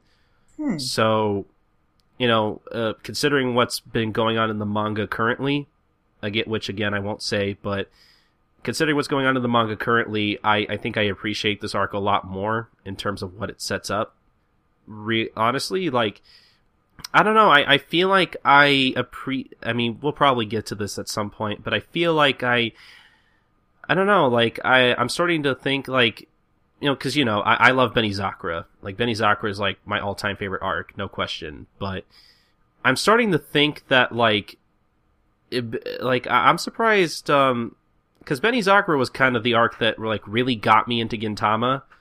And, not, like, looking back on it, I'm kind of surprised this isn't it. But then again, like the character development and nuances in this arc, I feel like I only really start to appreciate once I revisit it. So I guess that makes sense. Yeah, I feel the same way. This is, I think this is the third time I've revisited this in the manga, and I've watched it twice in the anime, and definitely each time I grow a deeper appreciation for it, and especially with what's happening in current material and with the knowledge of how these characters and how the story develops from here. There's just, this arc just has so much impact, and there's just a lot to love here. I remember when I first read this was definitely an arc that really piqued my interest and I really enjoyed. But now, I feel even stronger about it. I mean, I liked the arc when I first read it, but I love it, I think, now. But as far as Benizakura, commenting about, I'm being surprised that this arc wasn't the one that really got you into Gintama and stuff. Well, I feel that Benizakura is an arc that really hooks people into Gintama. I have a friend on a forum, like I've mentioned, that he was interested in Gintama like a couple months back, and so, but he didn't want to watch every episode. He just because he heard about like what's happening in the manga right now, and he just wanted to watch more like story-driven episodes. Mm-hmm. So I gave him a list of what I felt were essential arcs and character episodes, which still ended up being like around 130-ish episodes. So he went on that list and he watched through it, and he was definitely enjoying a lot of the episodes I had recommended to him. He definitely enjoyed the Umibozu arc a lot. Like it was when I asked him like what he was like only about 50 episodes in, and I asked him what his favorite arc so far was. He said his favorite dramatic arc was the Umibozu arc, but definitely after he saw Benizakura, that's what really started hooking him into the show, and he definitely became more passionate and got more into it. And I haven't been like on like the forum in a while, so I don't know if he's finished it yet, but last I checked, he made his way through the show pretty fast. Like he finished like the first season like in about he finished like all the episodes I recommended to him from like the first 200 episodes worth, like the first like series, I guess you want to call it, like in a month. So definitely Benizakura, I think, is an arc that really hooks people into the series. Yeah, but no, I really do appreciate this arc a lot more after covering it on the podcast, because like, holy shit, seriously, the character writing in this arc is like amazingly superb. I'm kind of amazed at how much I love it nowadays, honestly, because it never really hit me how well all the characters are written in this arc until I revisited it for the podcast at this moment, honestly. Like, it's just now kind of hitting me like, holy shit, this arc is actually really good and is a lot I love it so much more now, honestly. I'd say this would be at least like top 20 for me. Yeah, same. But then again, I don't think that's saying too much, honestly, because I mean, I don't know. I don't know. I'm gonna have to count how many arcs there are in Gintama, because I feel like there are more than 20, but I could be wrong. There are definitely like there are around 30 or more arcs, so. But yeah, this is definitely probably in my top 20, maybe even my top 15, so. Or maybe my top 10. I don't know. I am not looking forward to the day when I have to come on just a Gintama podcast and Doctor's like, hey guys, we should do a top 10 arcs thing. And I'm like, no. It was hard enough for me trying to choose my top 10 favorite episodes in the anime. My top 10 favorite arcs are always changing, with my top 5 staying usually pretty consistent. I feel like I know what my top 10 favorite arcs are at this point. Actually, like on that forum, I posted a list of what my favorite arcs were a couple months ago. Though I feel the more I go back and revisit the material, like watch all the anime episodes that I haven't, and then reread parts of the manga time and time again, I do think that there might be some changes here and there. Oh yeah, and that's how it usually is with stuff. Always when you constantly revisit them, your preferences change the more you do so. Exactly. But that's it. We're done with Umibozu. Woo, yeah! Took 3 episodes, but we're done. So I hope everybody enjoyed our Umibozu coverage. We still got a bit more of the podcast to go. But before we get to all that, you guys should go buy Gintama. You should go buy the manga, whether it be volumes 7 and 8, in which the Umibozu arc is contained. But you should really just buy all of it. Go right now. Pause this episode. We'll wait. You can go buy all of it at Amazon or Right Stuff. You know, buy the manga from either of those places, or if you want to read it digitally, I hate to burst your bubble, but that's not possible, which really sucks. But you know what you could do to possibly change that? Shot in the dark here. You should really go tell Viz Media on Twitter at Viz Media. That's their handle, their username or whatever. And tell them that you want Gintama digitally. Tell them that you want to be able to buy whatever they released on VizManga.com. Tell them that you would throw all your money at them if they would do that. Because I honestly, I feel like at this point, it's probably more plausible for Viz to put up what they've released digitally instead of, you know, putting it up digitally and then deciding, oh, we're just going to keep going afterwards. You know, it could happen. But, yeah, go tell them to do that. You know, they listen to feedback. They keep track of all that stuff. So they should be very well aware that there are people out there who still want Gintama at this point. But it doesn't hurt to keep telling them. The more you tell them, the more they'll consider it. The more they'll look into it, hopefully. But anyway, so that's our Umibozu coverage. We still got a bit more that we're going to get to right now.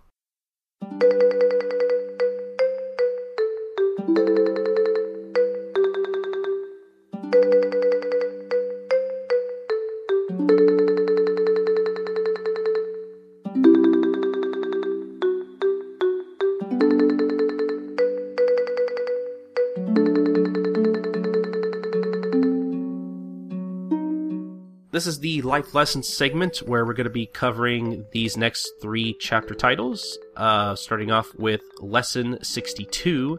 You only live with your father for about 20 years, so be nice to him, which is some pretty good advice in general. Yeah. I mean, you should, in general, just be nice to your parents. I mean, they do so much for you. And, like, they take a lot of care raising you and supporting you through life, so you should be nice to them. You should be grateful to them. So yeah. Unless they're not so nice to you, then that's a whole other can of worms. I mean, if they're bad, irresponsible parents, yeah, I mean, don't take like any shit that you shouldn't. But like, if your parents are really doing their best for you and like going all out for you and really loving, you know, you should be nice to them. You should be considerate of them and grateful to them. So it's just a little PSA. If you are if you are a 15-year-old girl and you are listening to this podcast, which I can't really imagine any 15-year-old girl who would listen to this, honestly, but if you are a 15-year-old girl or boy, I don't want to discriminate. If you are a 15-year-old and you are very well off, I really hope you are not the kind of kid who, if you get an iPad from your parents, you are going to throw it away against the wall because it is not the right color you want. I hate those kind of kids with a passion. Please don't be that kind of kid. Be thankful for the shit your parents give you. Especially with stuff like that. I mean, iPods are expensive. What, you're gonna throw it away because it's a color you don't like? Oh, come on, princess. Or Prince. No discrimination. Or Prince, right. No discrimination. We're considerate of all people here. Yeah, especially polka-dotted people. So, that was a stupid joke. I want to leave this podcast, except I can't. So, yeah, just be nice to your parents. Like, don't be a shit. That's our PSA. There's your life lesson. That's something you could take away from this stupid podcast. Just be nice to your parents. Just be nice to most people, I guess. Just be nice. Play nice. Don't be a shit. But yeah, so how does this relate to the chapter? Well, I mean, I think it directly, like, comments kind of on, like, Kagura and Umibozu's, like, relationship. I don't know if, the chapter itself doesn't really have much interaction between Kagura and Umibozu. Yeah, that's but right. I mean, it's like referencing, I'm pretty sure it's like referencing just Umibozu himself, and like whole, like some of the dialogue in the chapter, like the banter between Gotoki and Umibozu, where he calls Umibozu like dad at one point. Honestly, I don't think this particular chapter title relates so much to the chapter in particular as much as it does like the arc overall. Yeah. I feel like this could relate to Kagura's attitude towards Umibozu in general, because, you know, when Kagura was first reunited with Umibozu, she is not very fond of being around her father because, you know, it's embarrassing and all that stuff. But then again, you could argue that, like, once we learn more about their relationship, that it's somewhat justified in a sense, because in a sense, Umibozu really isn't the best dad in the first place. Though I feel like that's only because he was very misguided about his about the decisions he made, but they were still very poor decisions, I think. Oh, no one's arguing that. Yeah, it's a bit sticky. This isn't very black and white. So yeah, I guess this chapter title makes sense. Yeah, I mean, it makes sense. Just the lesson in itself makes sense, and in application to Kagura's relationship with Umibozu, like just in the arc as a whole, it's not completely accurate, but it makes sense. Yeah, I agree. So let's move on to lesson 63. Just slug your daughter's boyfriend and get it over with. Which, I don't know. I think your daughter's going to be pretty pissed off with you if you do that. So I would not advise any dads listening to this to slug their daughter's boyfriends. As if any dads are listening to this. But who knows? I feel like this is just a universal dilemma with every father in the universe. I don't think I have never met or seen a father who doesn't act this way towards another guy hanging around their daughter, honestly. I've never seen a father who doesn't act like this, honestly. Definitely. I mean, this is just, I think most fathers are overprotective of their daughters. And, like, they're worried about, like, them getting into bad situations because of an influence of a bad crowd or definitely a bad boyfriend, and obviously. God, like, I'm overprotective of my women friends, let alone, like, any other, you know, offspring I'm gonna be having anytime soon. Like, holy shit. I can't imagine myself being a father. I would totally be this kind of dad, honestly. I would be very overprotective of my daughter. But, how does this relate to the chapter? This directly relates to, like, Matsudaira's kind of freak out. Oh, yeah. Where he's, like, just thinking about, like, his daughter's boyfriend, like, his daughter and and her boyfriend is like getting mad about it, and he that's all he's thinking about, even as Connor's like trying to ask him about, the situation at hand. And then, of course, that's also really kind of relates to, like, Umibozu's overprotectiveness that we saw earlier in the arc. So I feel that it kind of addresses both things, but most specifically the Matsudaira bit. Mm-hmm. But yeah, I agree. Does the chapter title make sense? Yeah, definitely. Yeah, okay. There you go. Well, I mean, it's not something you should do, but it makes sense in the context of the chapter. Yeah, give your, as protective as you are, if there are any fathers listening, which, again, I doubt, don't judge a book by its cover. At least not at first. Give them a chance. Just play it cool for a while. See how things roll. But if he replies by, like, singing that song rude to you, then yeah, get your daughter away from him. Oh yeah, holy shit. Yeah, please do. But anyway, let's move on to our last lesson, lesson 64. Make characters so anybody can tell who they are just by their silhouettes. Yeah, I mean, that's just a basic principle of character design. In fact, just earlier, in my animation class on Wednesday, I submitted some character designs for my teacher for, like, my semester film. And he was like, these are good designs, but, some of the silhouettes need work. Some things are, like, overlapping with each other and are making it a little hard to read. So, make the poses a little more distinct and stuff. Like, just a basic tenet of character design is that all your characters should be distinguishable from one another. Like, no one should be able to confuse them, and people should be able to know who they are just by seeing their silhouette. So, I think Gintama is pretty good on that front with most of the characters. Yeah, see, it's... Now I feel kind of silly after hearing you say how basic of a concept that is, because honestly, like, I never really thought about this concept at all until it was introduced in Gintama later, because there is an episode later where Gin is reading Jump, and he's reading a series called Gintama, and the whole episode is basically just, the show shitting on itself in a way. It's super weird and super meta, even for Gintama. And at one point he's helping out the literal guerrilla author, with his manga, and he uses Dragon Ball as the main example of characters with such iconic designs that you can tell from their silhouettes. And honestly, that wasn't a concept I was like I ever really thought of until I saw that episode. But I guess when you put it that way, honestly, yeah, it is pretty basic. Like with anything really, you want to make something that, it's just like the chapter title says. You want to make something that you could tell by just a silhouette. Like, I don't know what's a good example. Like, I think you can tell who Gin is if you were just to see a silhouette of him. I think you could tell who Luffy is if you saw only a silhouette of him. I think you could especially tell who, say, Jotaro Kujo from Stardust Crusaders, JoJo's Bizarre Adventure, is from just a silhouette, and vice versa, or etc., whatever.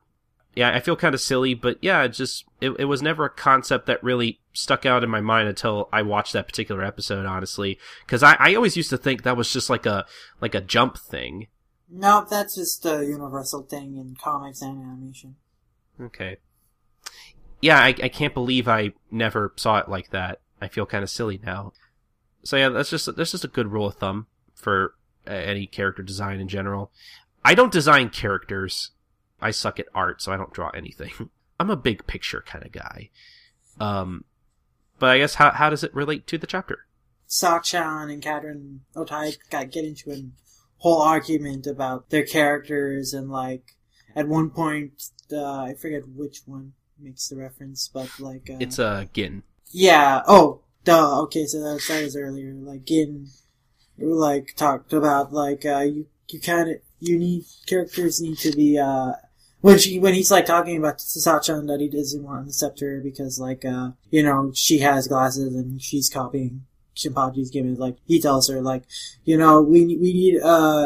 need it so that anyone can tell who you are just from your silhouette. And I'm pretty sure that people can distinguish between Shinpachi and Sachan from their silhouettes. But so the chapter title directly refers to that line Yeah, it's straightforward. It pretty much describes the entire conflict of the chapter, or at least most of it, where it's like all the Ginta ladies trying to be as unique as possible to try to become the next heroine of the story or whatever, and pretty much failing.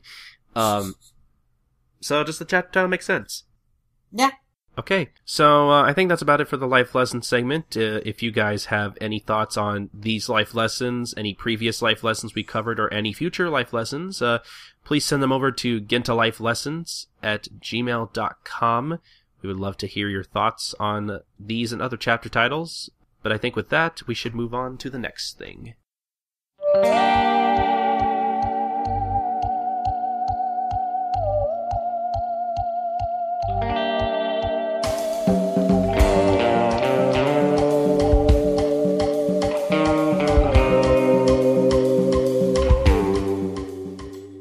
This is the anime manga comparison segment for the rest of episode 42 and most of episode 43. Basically everything in 43 except for the last 3 or so minutes.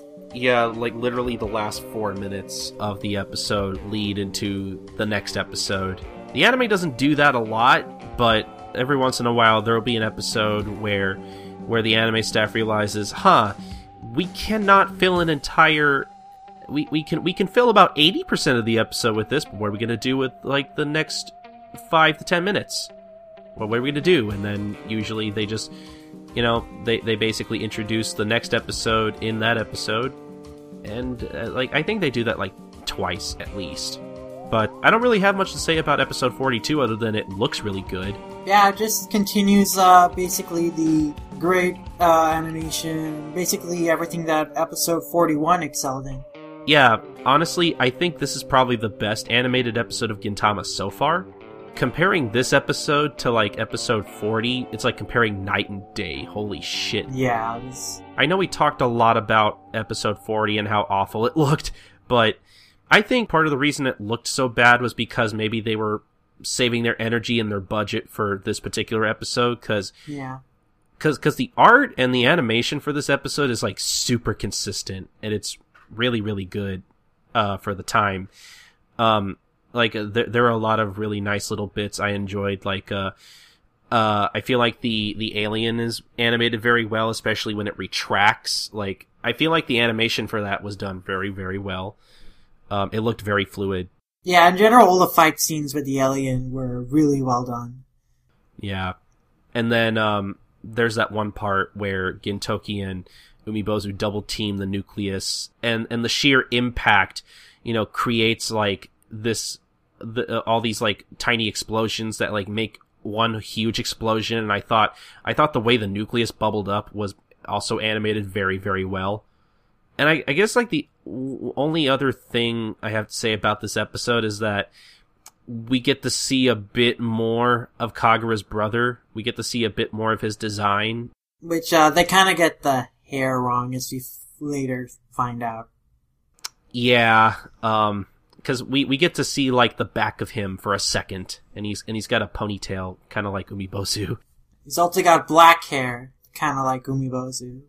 See, I don't remember. Did they have an explanation for that, or was it just yeah, we got it wrong? I think in the anime they had some Gin Sensei segment during the Yoshiwara arc where I don't think they gave an actual explanation. They just said, yeah, basically. They gave some bullshit reason why it wasn't wrong or something.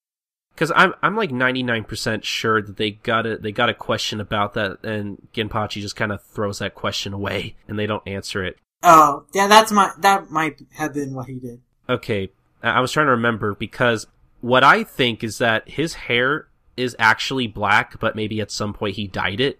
I don't know. I think it's just orange, because in the manga we only ever see it as orange. We don't really see him. They don't really see him in the manga at this point. So the anime just kind of made up kind of a design for him just on their own. So I guess true. They didn't consult Saraji about what his hair color actually was. So they got it wrong. It's kind of like in in Vegeta's first appearance in the Dragon Ball Z anime. He has like red hair instead of black hair. I don't know where they got that from. And his armor is like made of a bunch of different colors, like orange and blue and green. And it looks awful, but I love it at the same time. The colors are all wrong.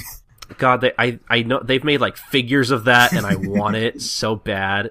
And that's just how infamous it is. Yeah. But that's true. I forgot about that. They really don't show him off in the manga at all. You get to see the lower half of him. Yeah. And that's it.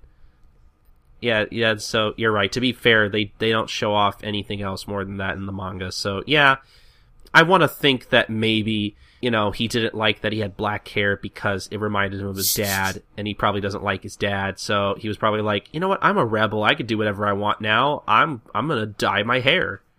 I just thought that'd be funnier. Yeah. Because, he's a rebel. Let's just say that. So there's that. Episode 42 just looks good. It's pretty straightforward. Episode 43 is pretty funny. It's mostly played pretty straight except for a few things here and there, like, I think at some point when Gin and Hasegawa start talking about hot female doctors and urologists or whatever, somehow they go from that to talking about kidney stones, which I thought was kind of a weird conversation, but sure. And then Sachan makes a reference to, not explicitly, but she basically makes a reference to how Otose and Orochimaru from Naruto share the same voice actress. And I love, like, when she says that, like, Otose in the back room is, like, hissing out a snake tongue. And scares the shit out of Gintoki. That was a great gag. Yeah. Which, for the longest time, I never knew that, Kujira is her, I don't think it's her real name, but I'm assuming it's like a stage name or something.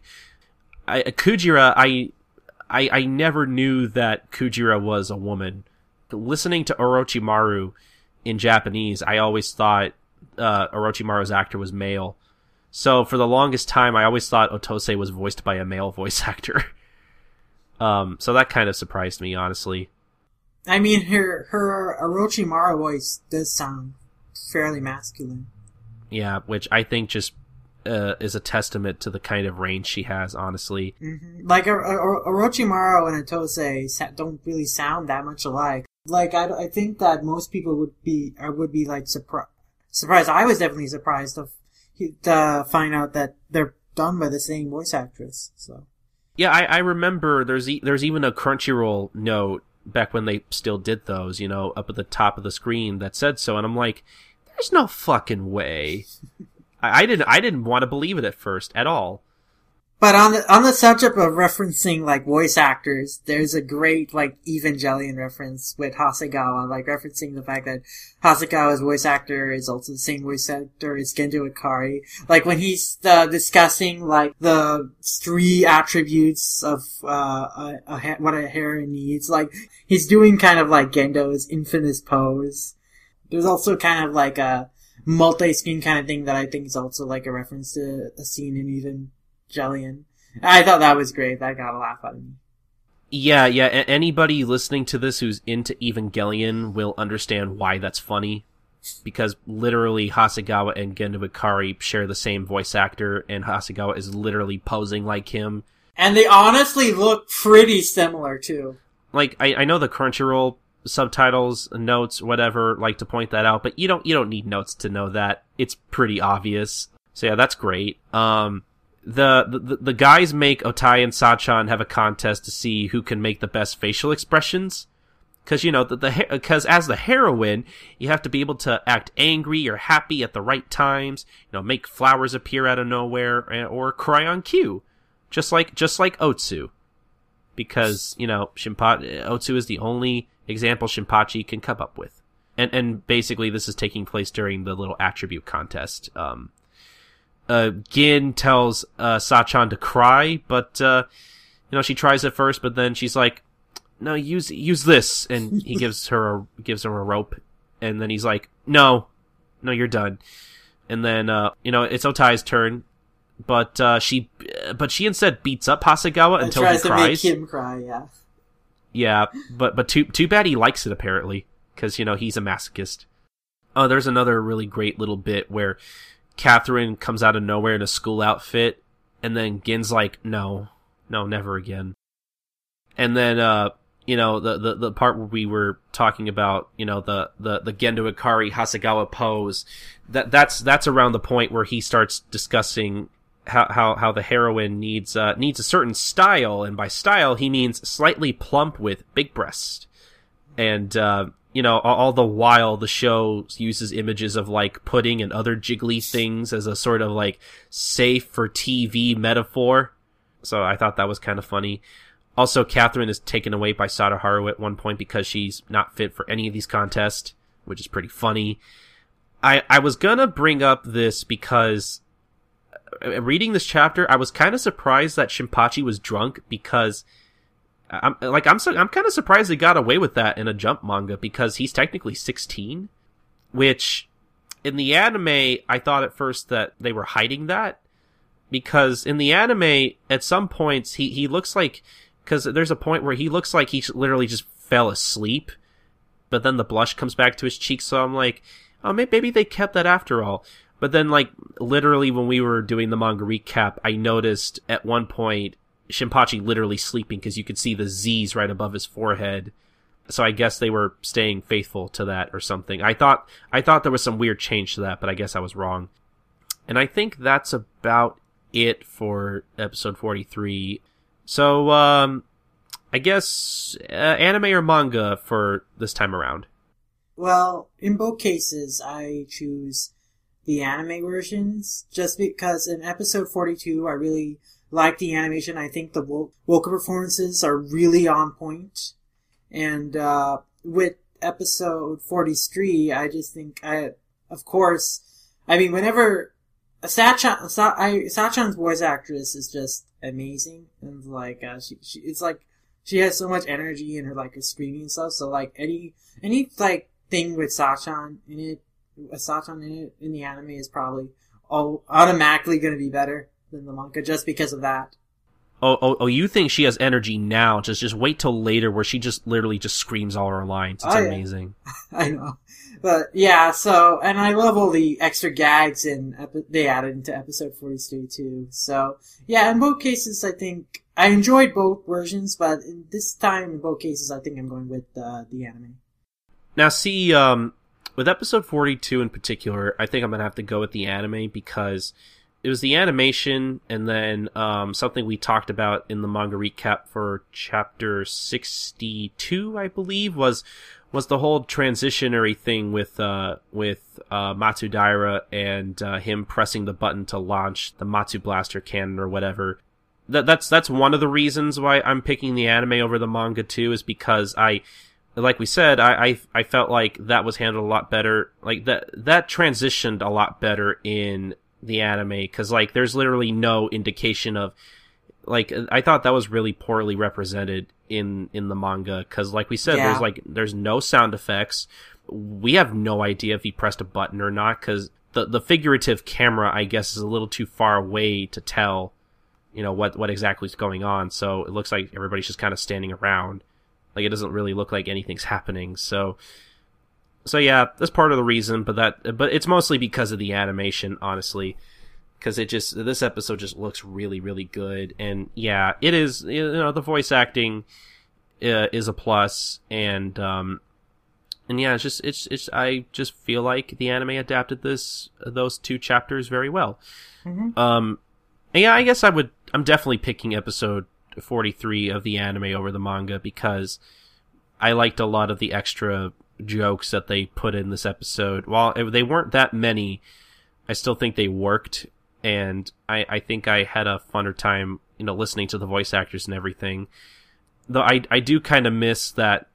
I do kind of miss how, cause I understand why they didn't, included any of this, because, continuity is a little more different with the anime, because they like to switch things around, which because of that resulted in Catherine being introduced a lot later in the anime.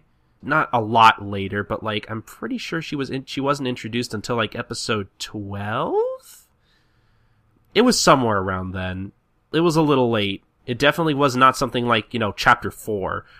like when I first read the manga, I was really surprised to see how like early Catherine was introduced, honestly. But yeah, I kind of missed a lot of those references, but yeah, I think I like the extra jokes enough in episode 43 that I'm willing to go with the anime. So I think it's pretty unanimous. The anime wins again. So yeah, I think that's about it for the anime segment. So everybody should go watch the anime.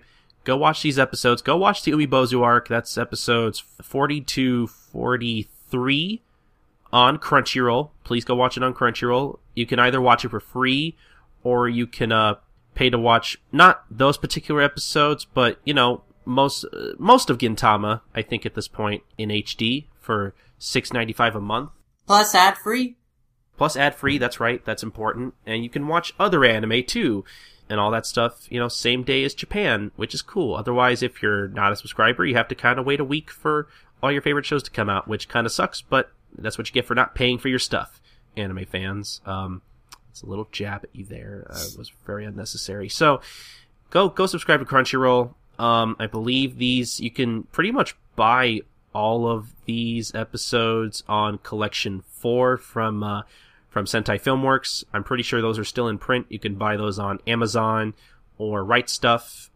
And then I think last but not least, these episodes fall into the batch of episodes that are airing on Shorts TV, which you can order via extra packaging from DirecTV or Uverse, AT&T Uverse.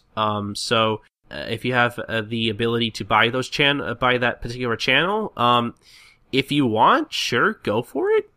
I don't think it's a must, but it's an option if you want it. Those episodes are airing in Japanese with English subtitles, not English dubbed. Just put that out there. But just letting you know that you can technically watch these on TV. So, I think that's about it. We should go on to the next thing.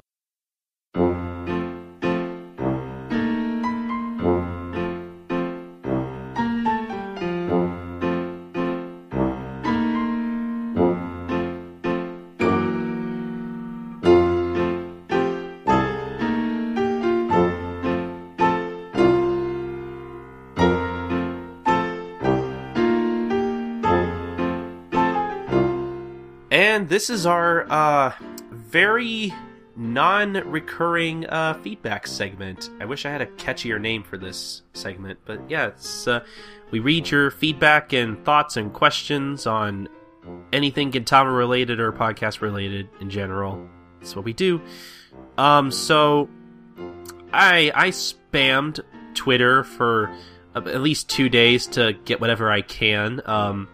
I was hoping to kind of get a bit more, but honestly, at this point, I'm just kind of glad to get whatever I can. So, we got a few things. We did get a few tweets from Niente Nada, or I think as she goes by mostly on her Twitter, via Joy of the Joey, which I will leave a link for her Twitter account in the show notes for this episode in particular, because if you're using Twitter and you're into Gintama or even like into Japanese history, you really should follow her. She is a vast wealth of knowledge who helps me in a lot of tight spots whenever I don't know what the fuck I'm talking about, and I really just need to have her on the show. Like, it's just we need to do that sometime this year. That'll be my New Year's resolution. Get Nada on the show. I'd love to hear that.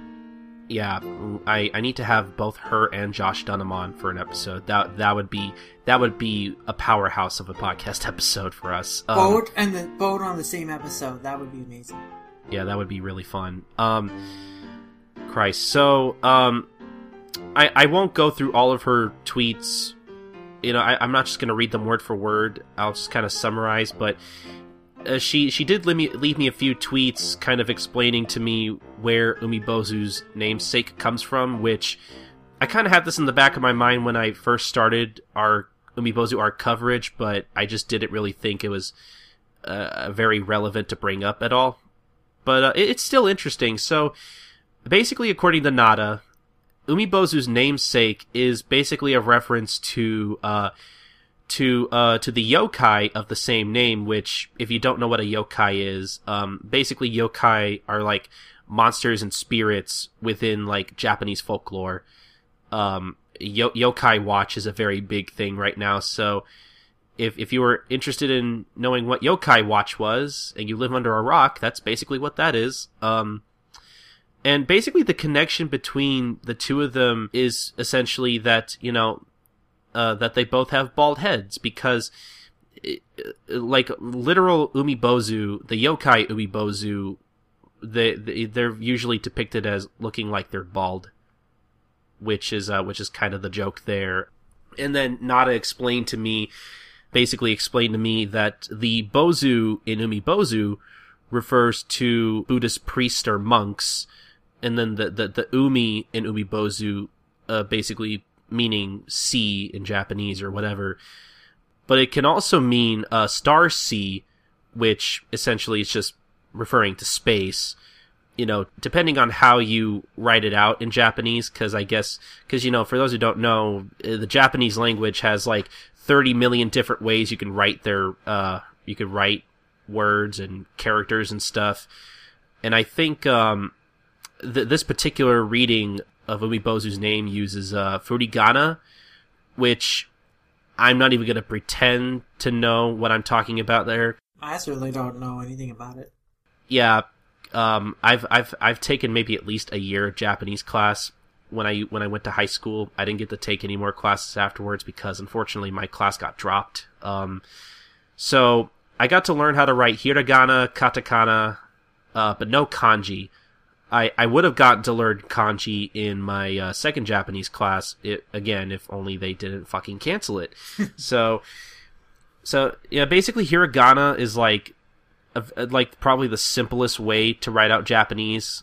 It's very easy to read, unlike kanji, which is, depending on, the word or the character, it's super hard to read most of the time.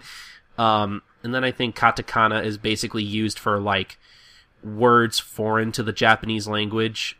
Like if I wanted to write out my name doesn't have a meaning in Japanese at all, so I would use katakana to write out my name phonetically, so it would be like koruton or something weepish like that. I don't know. But yeah, so basically, depending on how you write the umi in Umibozu, it can refer to like outer space. So basically, Umibozu is a space monk. He cleanses the space of all the monsters and aliens. He basically in a sense he performs exorcisms when you think about it. So all that's pretty interesting. And then she also pointed out that I mean, it's not really a spoiler because we find this out like way later on in like more recent volumes of the manga, like from like the past year at this point, in one of Sirachi's little question corner things, that Umibozu is actually not Umibozu's real name. It's more of a title. I'm not sure if you knew about this. I think I remember reading about that, and I kind of figured that was the case, because basically, even just in the context of what we read in this arc, it seemed like a title and not like his real name. So I'm kind of interested in finding out what his real name actually is then. I'm pretty sure Sirachi explains that as well, because I know his real name's out there. I just didn't bother looking it up. I'll see if I could find it, find a translation of that, and put it in the show notes for any of you who want to know.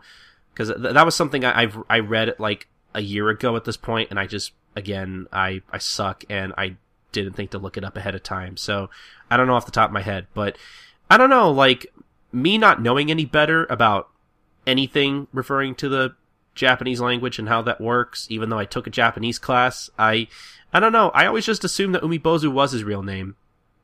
Like, I feel like unless you're very familiar with Japanese and how it works, honestly, and if you know anything about furigana, apparently, if you told me Umibozu was his real name, I would have believed you.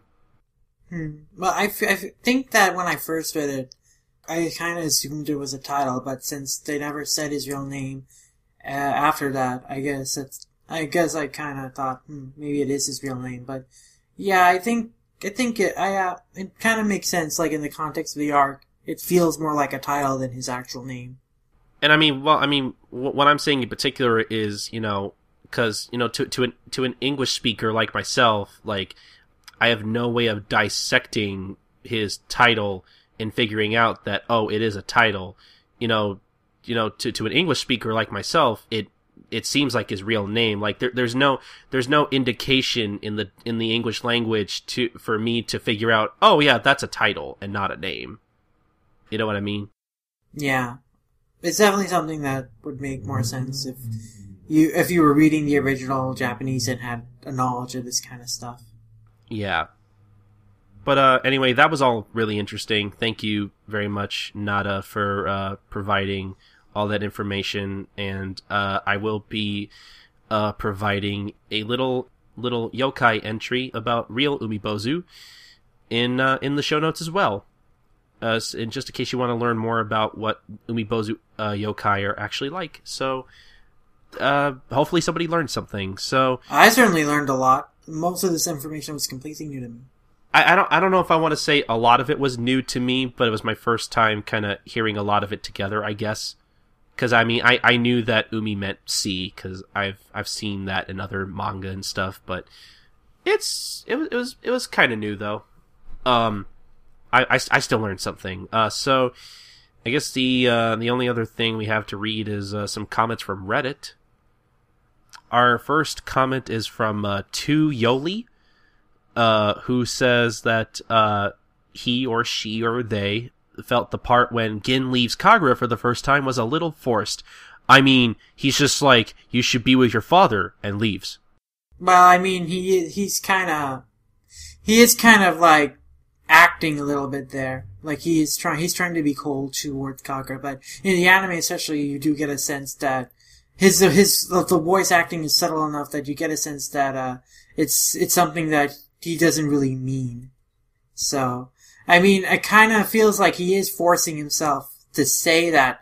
The scene itself, I don't feel is forced, but in terms of the character's actions, I think Gintoki is kind of forcing himself to say that. Yeah, couldn't have said it better myself, honestly. Like, I feel like both the voice acting and the character, like the very slight character animation in the anime kind of better convey that too, because, you have that little bit where Kagura tries to grab for Gin's foot, and then, he kind of slightly shifts away, and he's like, no!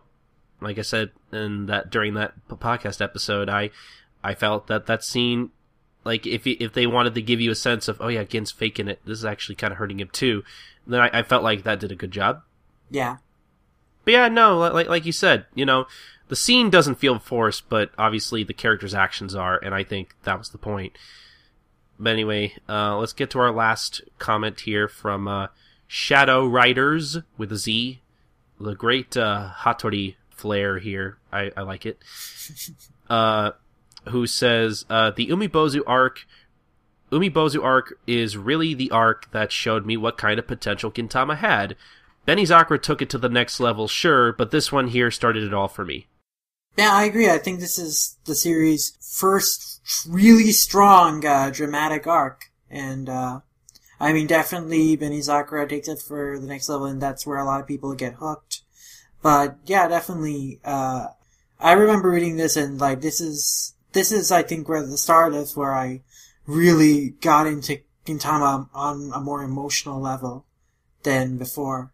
Yeah, I completely agree with that. 'Cause, like you said, the Umibozu arc is, I mean, I guess you could, like we said in the manga recaps, the memory loss arc is the first arc where Sorachi really starts to get his feet wet with a lot of the character development and drama and everything. That was his first experiment with that.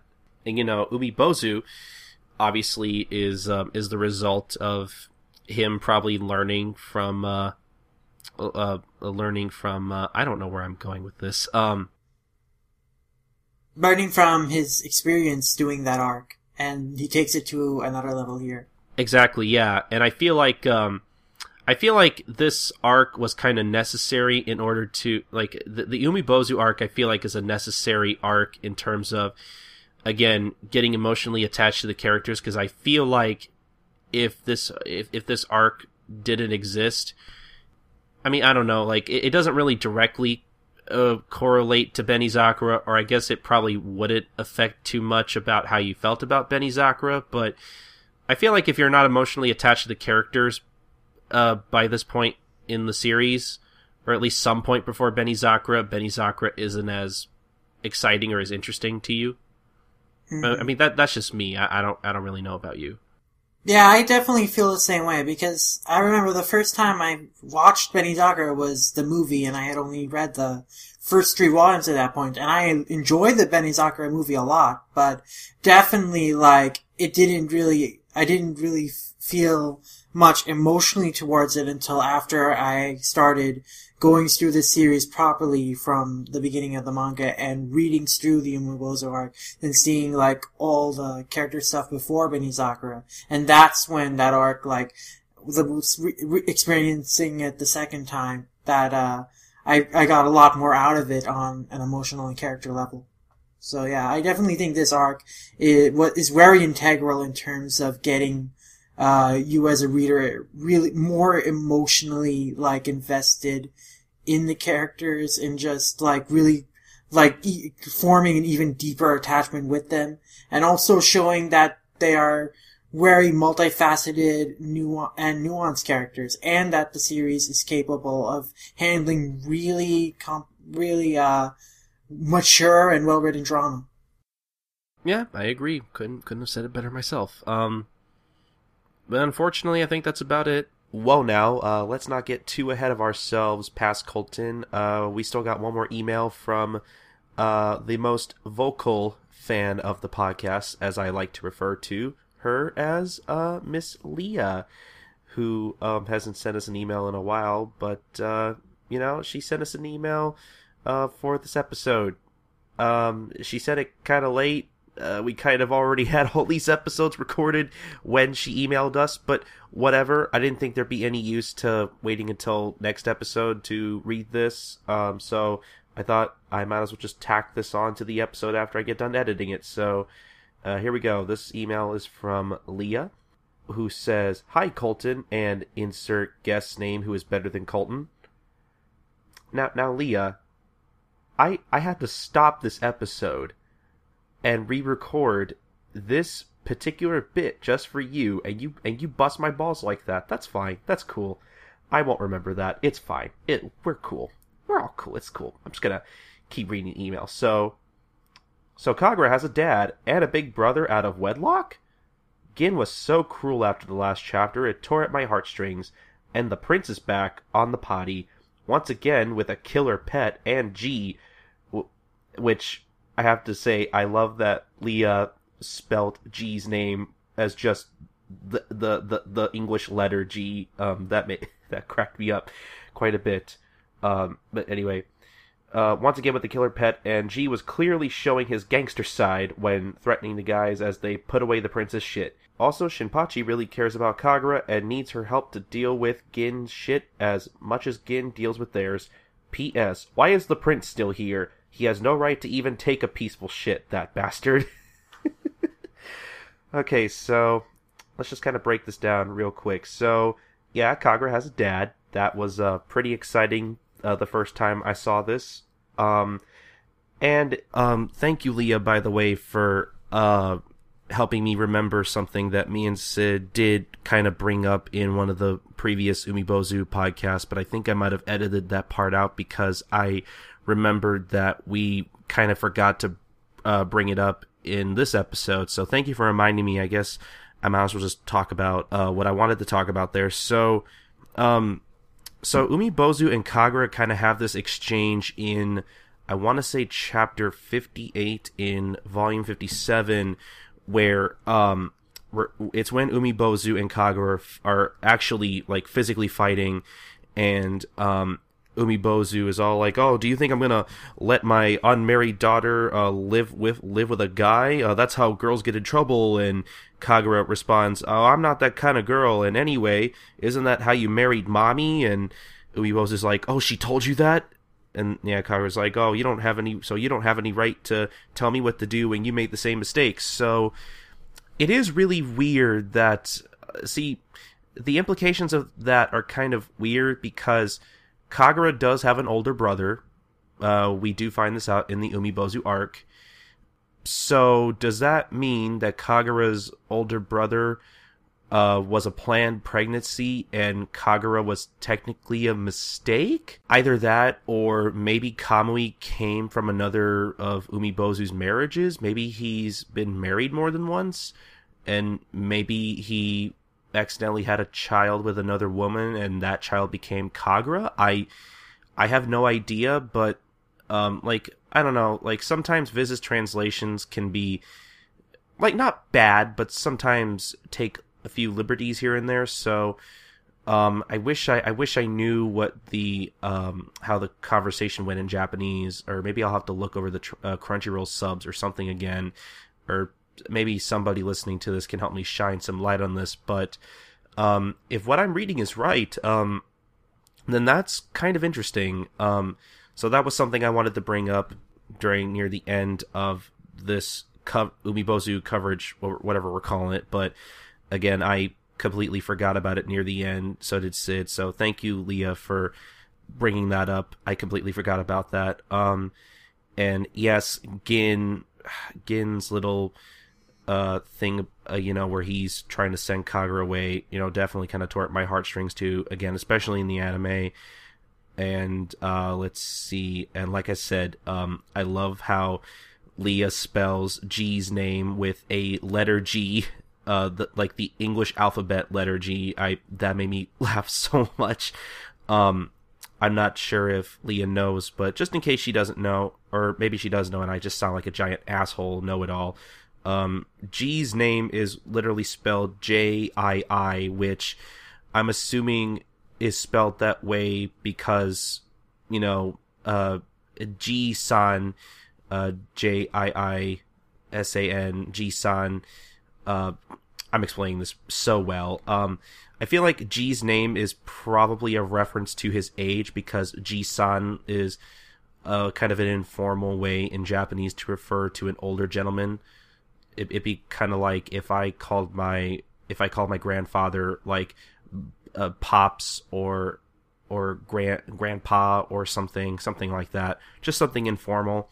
I'm not sure if maybe that's what Sriracha was going for there, but maybe it is. I don't know. Or maybe that's just not important. And yes, I agree. It's really nice to see Shinpachi express how much he cares about Kagura and how much he is, and how far he's willing to go to try and protect her and keep her a part of their lives and stuff. That's all of that is really nice.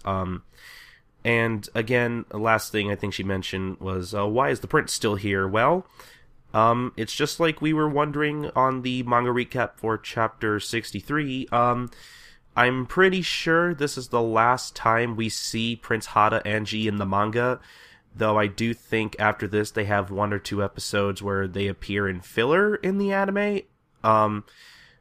It'd be really interesting to see if they do appear again in the manga somehow, and maybe the anime just didn't include them in an episode, but I doubt that's the case. I'm pretty sure this is the last time we'll be seeing them, so good news for you, Leah. I know you don't like Prince Hada because he is stupid, and causes catastrophes wherever he goes, collecting his pets and shit, so there you go. He's probably 99% likely gone. I don't know. He's possibly gone. So there you go. Personally, I think he's kind of amusing, but I could take him or leave him. Though I will say that if you watch the anime, Leah, you will find some very funny little bits with him in the filler that are pretty great. But I'm just gonna leave it there. Fans of the anime will know what I'm talking about. So, thank you to everyone who sent in their feedback. I really appreciate it. But speaking of feedback, if you want to figure out where you can send your thoughts, comments, and questions about anything Gintama related, stay tuned for the next segment.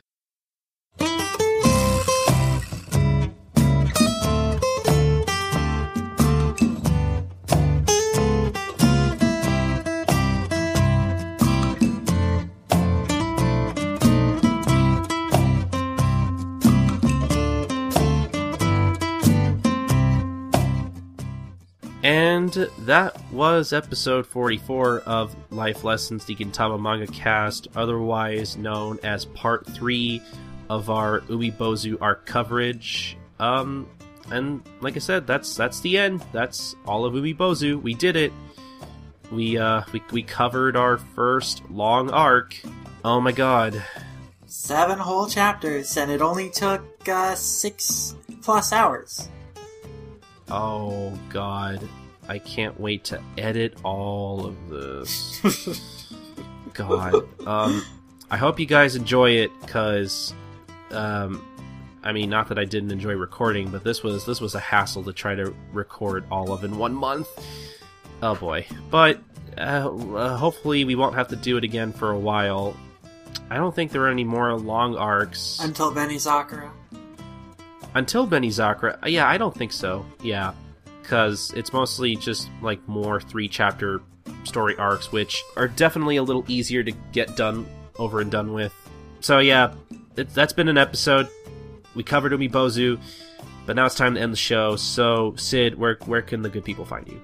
Well, you can find me at LumRanmaYasha on Twitter, and as LumRanmaYasha on my anime list, and as Cartoon X on Toon Zone and Animation Revelation, though I have to admit that I have not been on those sites for like 2 months at this point. By the time that this gets posted, I hope maybe I'll finally be back. But I hope to be back, as I still plan to resume doing those Shonen Jump reviews I do on Animation Relation, as well as finally post that those top manga of 2015 and top manga chapters of 2015 lists. Those are long overdue at this point, but I've been just so busy with schoolwork. But yeah, well, that's where you can find me. And also, I now do reviews on oldcomics.com. I have weekly chapter reviews of Yamada-kun and the Seven Witches and Fairy Tail, as well as occasional volume reviews. At the time of recording this, actually, the first chapter review I'll be doing will be posted up tomorrow. So, that's exciting, and yeah.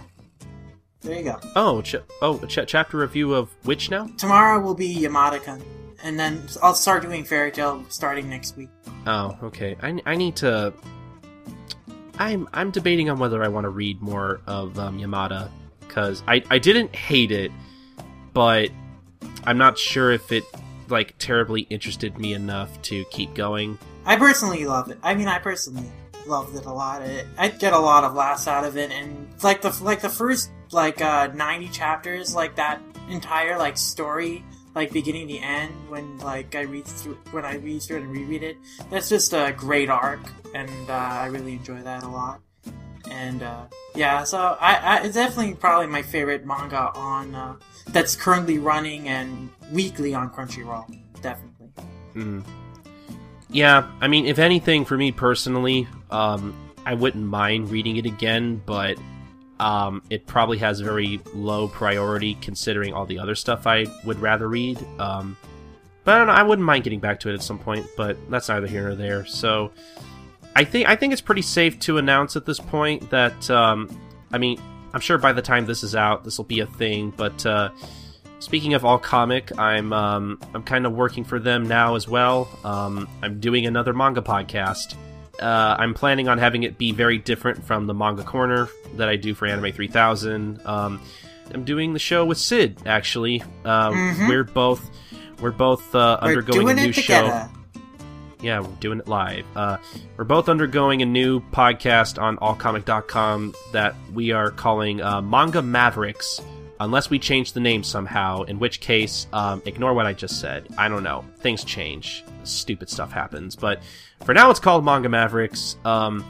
And we basically, it's more of a casual chat kind of show, or at least that's what we want to go for here with this particular show. Talk about particular manga news that interests us, maybe talk about just whatever we're reading at the time. Maybe every once in a while do a review, but, that's not going to be the focus of the show, because I kind of already do that for Anime 3000. So, yeah, hopefully if that's up, I will post whatever episode is out at the time, maybe put that in the show notes for any of you who may be interested in that. Please go listen to that. at the time of this recording, I think we recorded like the first episode of that. I don't know how many more we will have done by the time this particular recording is out, but whatever's out, I want you to go listen to it, because so far, I think our first episode, taking a little getting used to, but I think it was overall wasn't bad. It was a success, I think. It did not suck, so that was good. If it sucked, it was probably my fault, because I'm not good at hosting new shows at first, but I need to get... Well, I definitely rambled a little too long with myself. So. Yeah. Why do you talk so much? I'm sorry. I know. It's bad enough I have such an odd, high-pitched voice. I'm sure people are going to be very relieved to not hear that anymore. Well, I mean, at least you don't sound... At least you don't... I'm Kid from Ice Age. Sorry, that was yeah, at least that's a comfort. I'm not Sid from Ice Age. That's very comforting. Though I'm sure if you had to pick, you'd rather sound like Ray Romano. That was a horrible impression. I'm gonna stop. Okay, so you can find me at SniperKing323. That's SNIPERKING 323. I talk about manga. I talk about Gintama. I talk about a lot of things. Hit me up. I'm very friendly. I talk to almost everybody. Unless you're an asshole, then I'm probably not going to talk to you. Or maybe I'll troll you. I don't know. I'm usually pretty friendly unless you provoke me. I'm just that badass. I don't know. So, I have a bunch of other podcasts, besides Manga Mavericks that I usually do, like, the Manga Corner. Hopefully we'll be recording that again soon. If you want to hear me talk about Toriko, there's the Heavenly Kings podcast. If you want to hear me talk about My Little Pony, Pony Bits, while I don't know if we're going to be recording any more of that anytime soon at this point, it's still up on the interwebs. You can still listen to that. I'd still say it's worth it, even if you don't like My Little Pony. If you want to hear me talk about Detective Conan / Case Closed, go listen to One Podcast Prevails. Especially go listen to One Podcast Prevails. That's probably my favorite podcast to record, admittedly. Even more so than my own, which is very sad. But as for the podcast, you can go to gintalifelessons.wordpress.com. You go visit that website. It's where we post all of our episodes first, obviously. You can go listen to us on Stitcher.com or the Stitcher Smart Radio app. Or you can listen to us on Player FM. That's also a place where you can listen to podcasts. You can follow us on Facebook.com, Twitter.com, and YouTube.com/GintaMangaCast. That's GINTAMANGACAST, Ginta MangaCast. You can also follow us on gintamangacast.tumblr.com. And you can also leave us, send us an email over at gintalifelessons@gmail.com. Send us anything about, even though we already finished covering it, if you have any thoughts on the Umibozu arc that you didn't get to send them in. We'll still read them. Anything about Gintama in general, anything about the podcast, whether you love us or hate us, send it. We'll read it on the show. And while we're on the subject of feedback, thank you to everybody who, or I guess all 2 people who left us those comments on Reddit. We appreciate them. And if you want to be like those people and have your comments read on the show, you can leave us a comment on our occasional Reddit threads. So look out for those at reddit.com/r/Gintama. But the most important thing, guys, is that you subscribe, rate, and review us on iTunes. iTunes reviews really do help us, hopefully move at least an inch in the iTunes podcast ranks and expose our podcast a bit more and all that stuff. So at least rate us, review us, something. It's always appreciated. But I think that's about it for the show today. It's very late. I'm tired. I'm hungry. I'm probably going to make a pizza because I am super hungry. But yeah, thanks guys for listening. Listening to this long-ass Umibozu long arc coverage. I am not looking forward to when we have to cover another long arc. Holy shit. But no, it was fun. Can't wait to do it again. But join us next time for episode 45 of Life Lessons, the Gintama Manga Cast. This has been episode 44, the episode you're listening to now, and I have been Colton. And by the way, thanks for coming on, Sid. I didn't get to thank you for that.